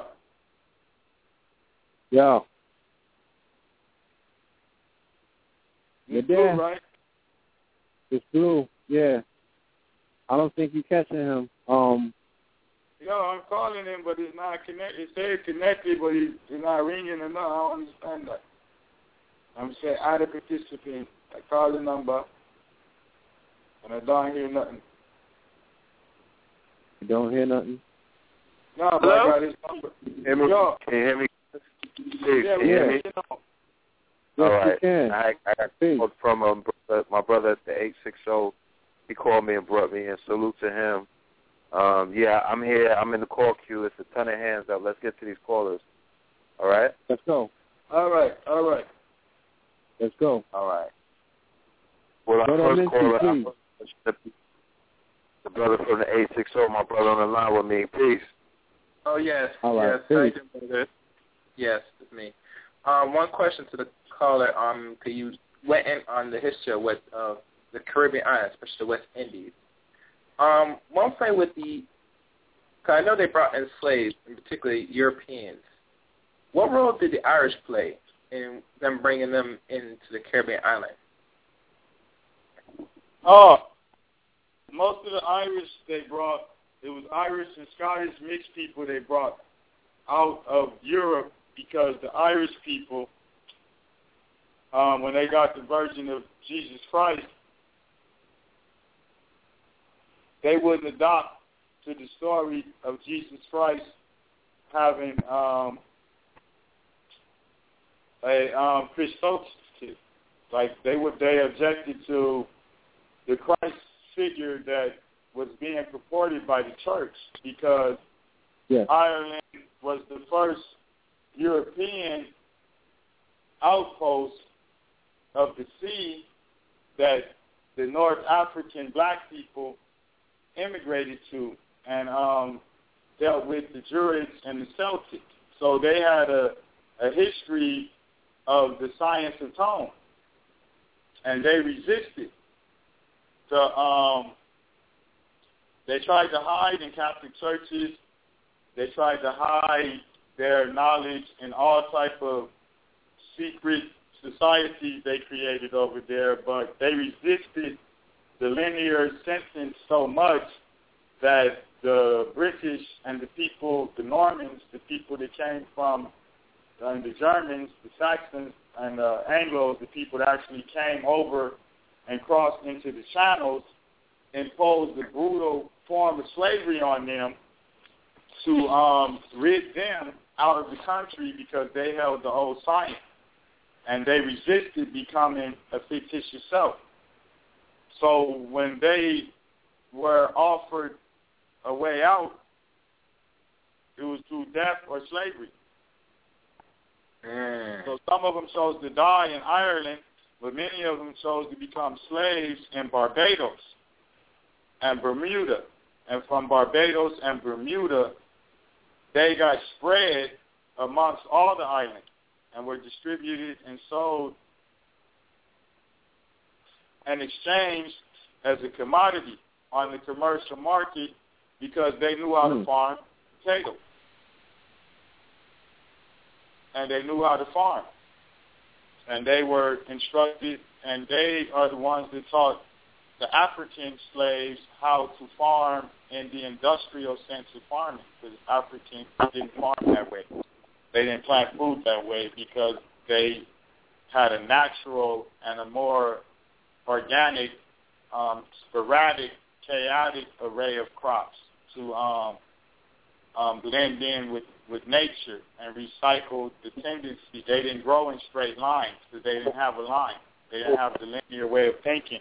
So the Irish slaves were the first to populate the Caribbean in full. And then because people forget, up until 1832, you could buy your way out of slavery. After that, they created manumissions, but that was in 1700s. I'm gonna get that back, but you could always buy your way out of slavery up until 1832. So a lot of the Irish slaves saved money and bought their way out of slavery in the New Caribbean and went and stuck out land and bought themselves slaves. The Irish people that people seen coming in to the country in the 1800s and 1900s are not the same Irish people that were enslaved in the 1600s. Those were new immigrants that were poor British people that were placed in Ireland after they killed off all the Irish people. And then those people developed a different form of Irish language that they speak today, not the Gaelic and the traditional indigenous language of Irish. And they have to go back and learn those languages. And they populated it with an Anglo-Saxon presence. And then those people came over, and those are the Irish people that went into the police office and the army and the military and fly the Shamrock and run around Boston. But those are not the same Irish people Gangs in New York. The Caribbean. Yeah, and there's a lot in, particularly in New England and Massachusetts, particularly in these areas.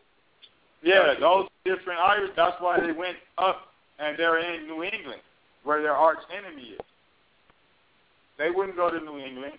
They wouldn't be with anything called New England, but they're in all the New England because they are New England descendants. They're not the original Irish people. The original Irish people became white slaves in the Caribbean that by the late 17 and 1800s became British. Became white. They like niggas in the Hamptons. Yeah. Niggas in the Hamptons. That's oxymoron. Unless it's Pentecost. Yeah, so when people get the wrong impression when they think of the white people in Irish, those were the ruddy, mixed Irish people. They had to bleach them out to where you see Irish people now and you think of like the nigga from 12 Years a Slave with the pale face, bleached to death. And you think of that as the Irish bloodline and identity.